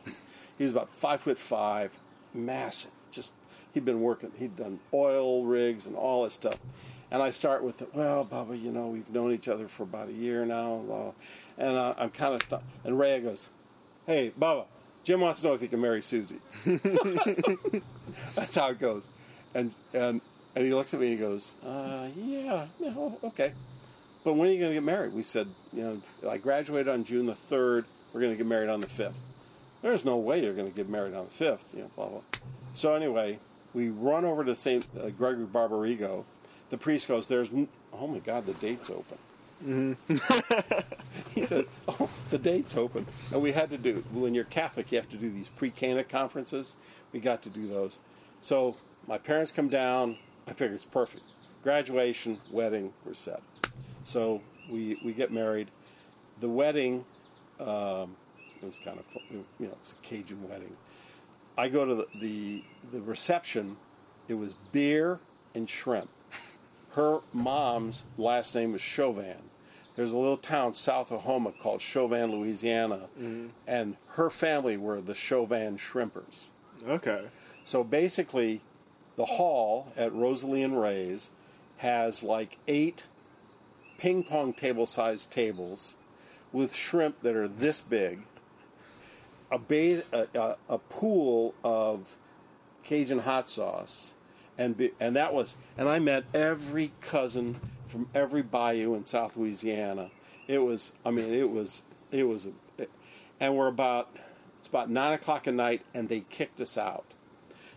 We had to go up to New Orleans. We stayed at the Royal Orleans Hotel. And if you would think that on a Monday night there'd be a restaurant open, there were no restaurants open. So anyway, we wind up, and then the next day I have to report into the Navy. Susie's in the hall. Reporting to the Navy took forever. I'm in there raising my hand. I, Jimmy Goodrow, promise to do my best, do my duty, God and my country, be square and obey the law of the pack. And she's sitting outside crying because we just got married, and then she wants to go on the honeymoon. The captain comes in, gets us out of there. They cut us a check for $5,000. 1972, $5,000. Yeah, they didn't pay you enough when you were in the Navy, so here's a check for $5,000. I'm looking at the check going like, hey man, let's go to Hawaii or something. She goes, nah, we're going to put that in the bank. So we put it in the bank, you know, on the way out of town. We drive to Biloxi, Mississippi, and we have our honeymoon. Second day of the honeymoon, there's a knock on the door. My best friend is at the door with my golf clubs. I still hear about that one. And I come back, and we go back to Louisiana, and we go back to New Orleans, and how you guys take step 1, step 2 CS, we had that all in 3 days. Oh, wow. There were no exams during med school. I mean, we took exams in med school, but we're sitting in an auditorium at Tulane with all the Tulane graduates, all the LSU graduates, and, you know, tiny little chairs. And the first day was basic science, the second day was clinical science, and the third day was a collection of the worst 8mm movies you've ever seen.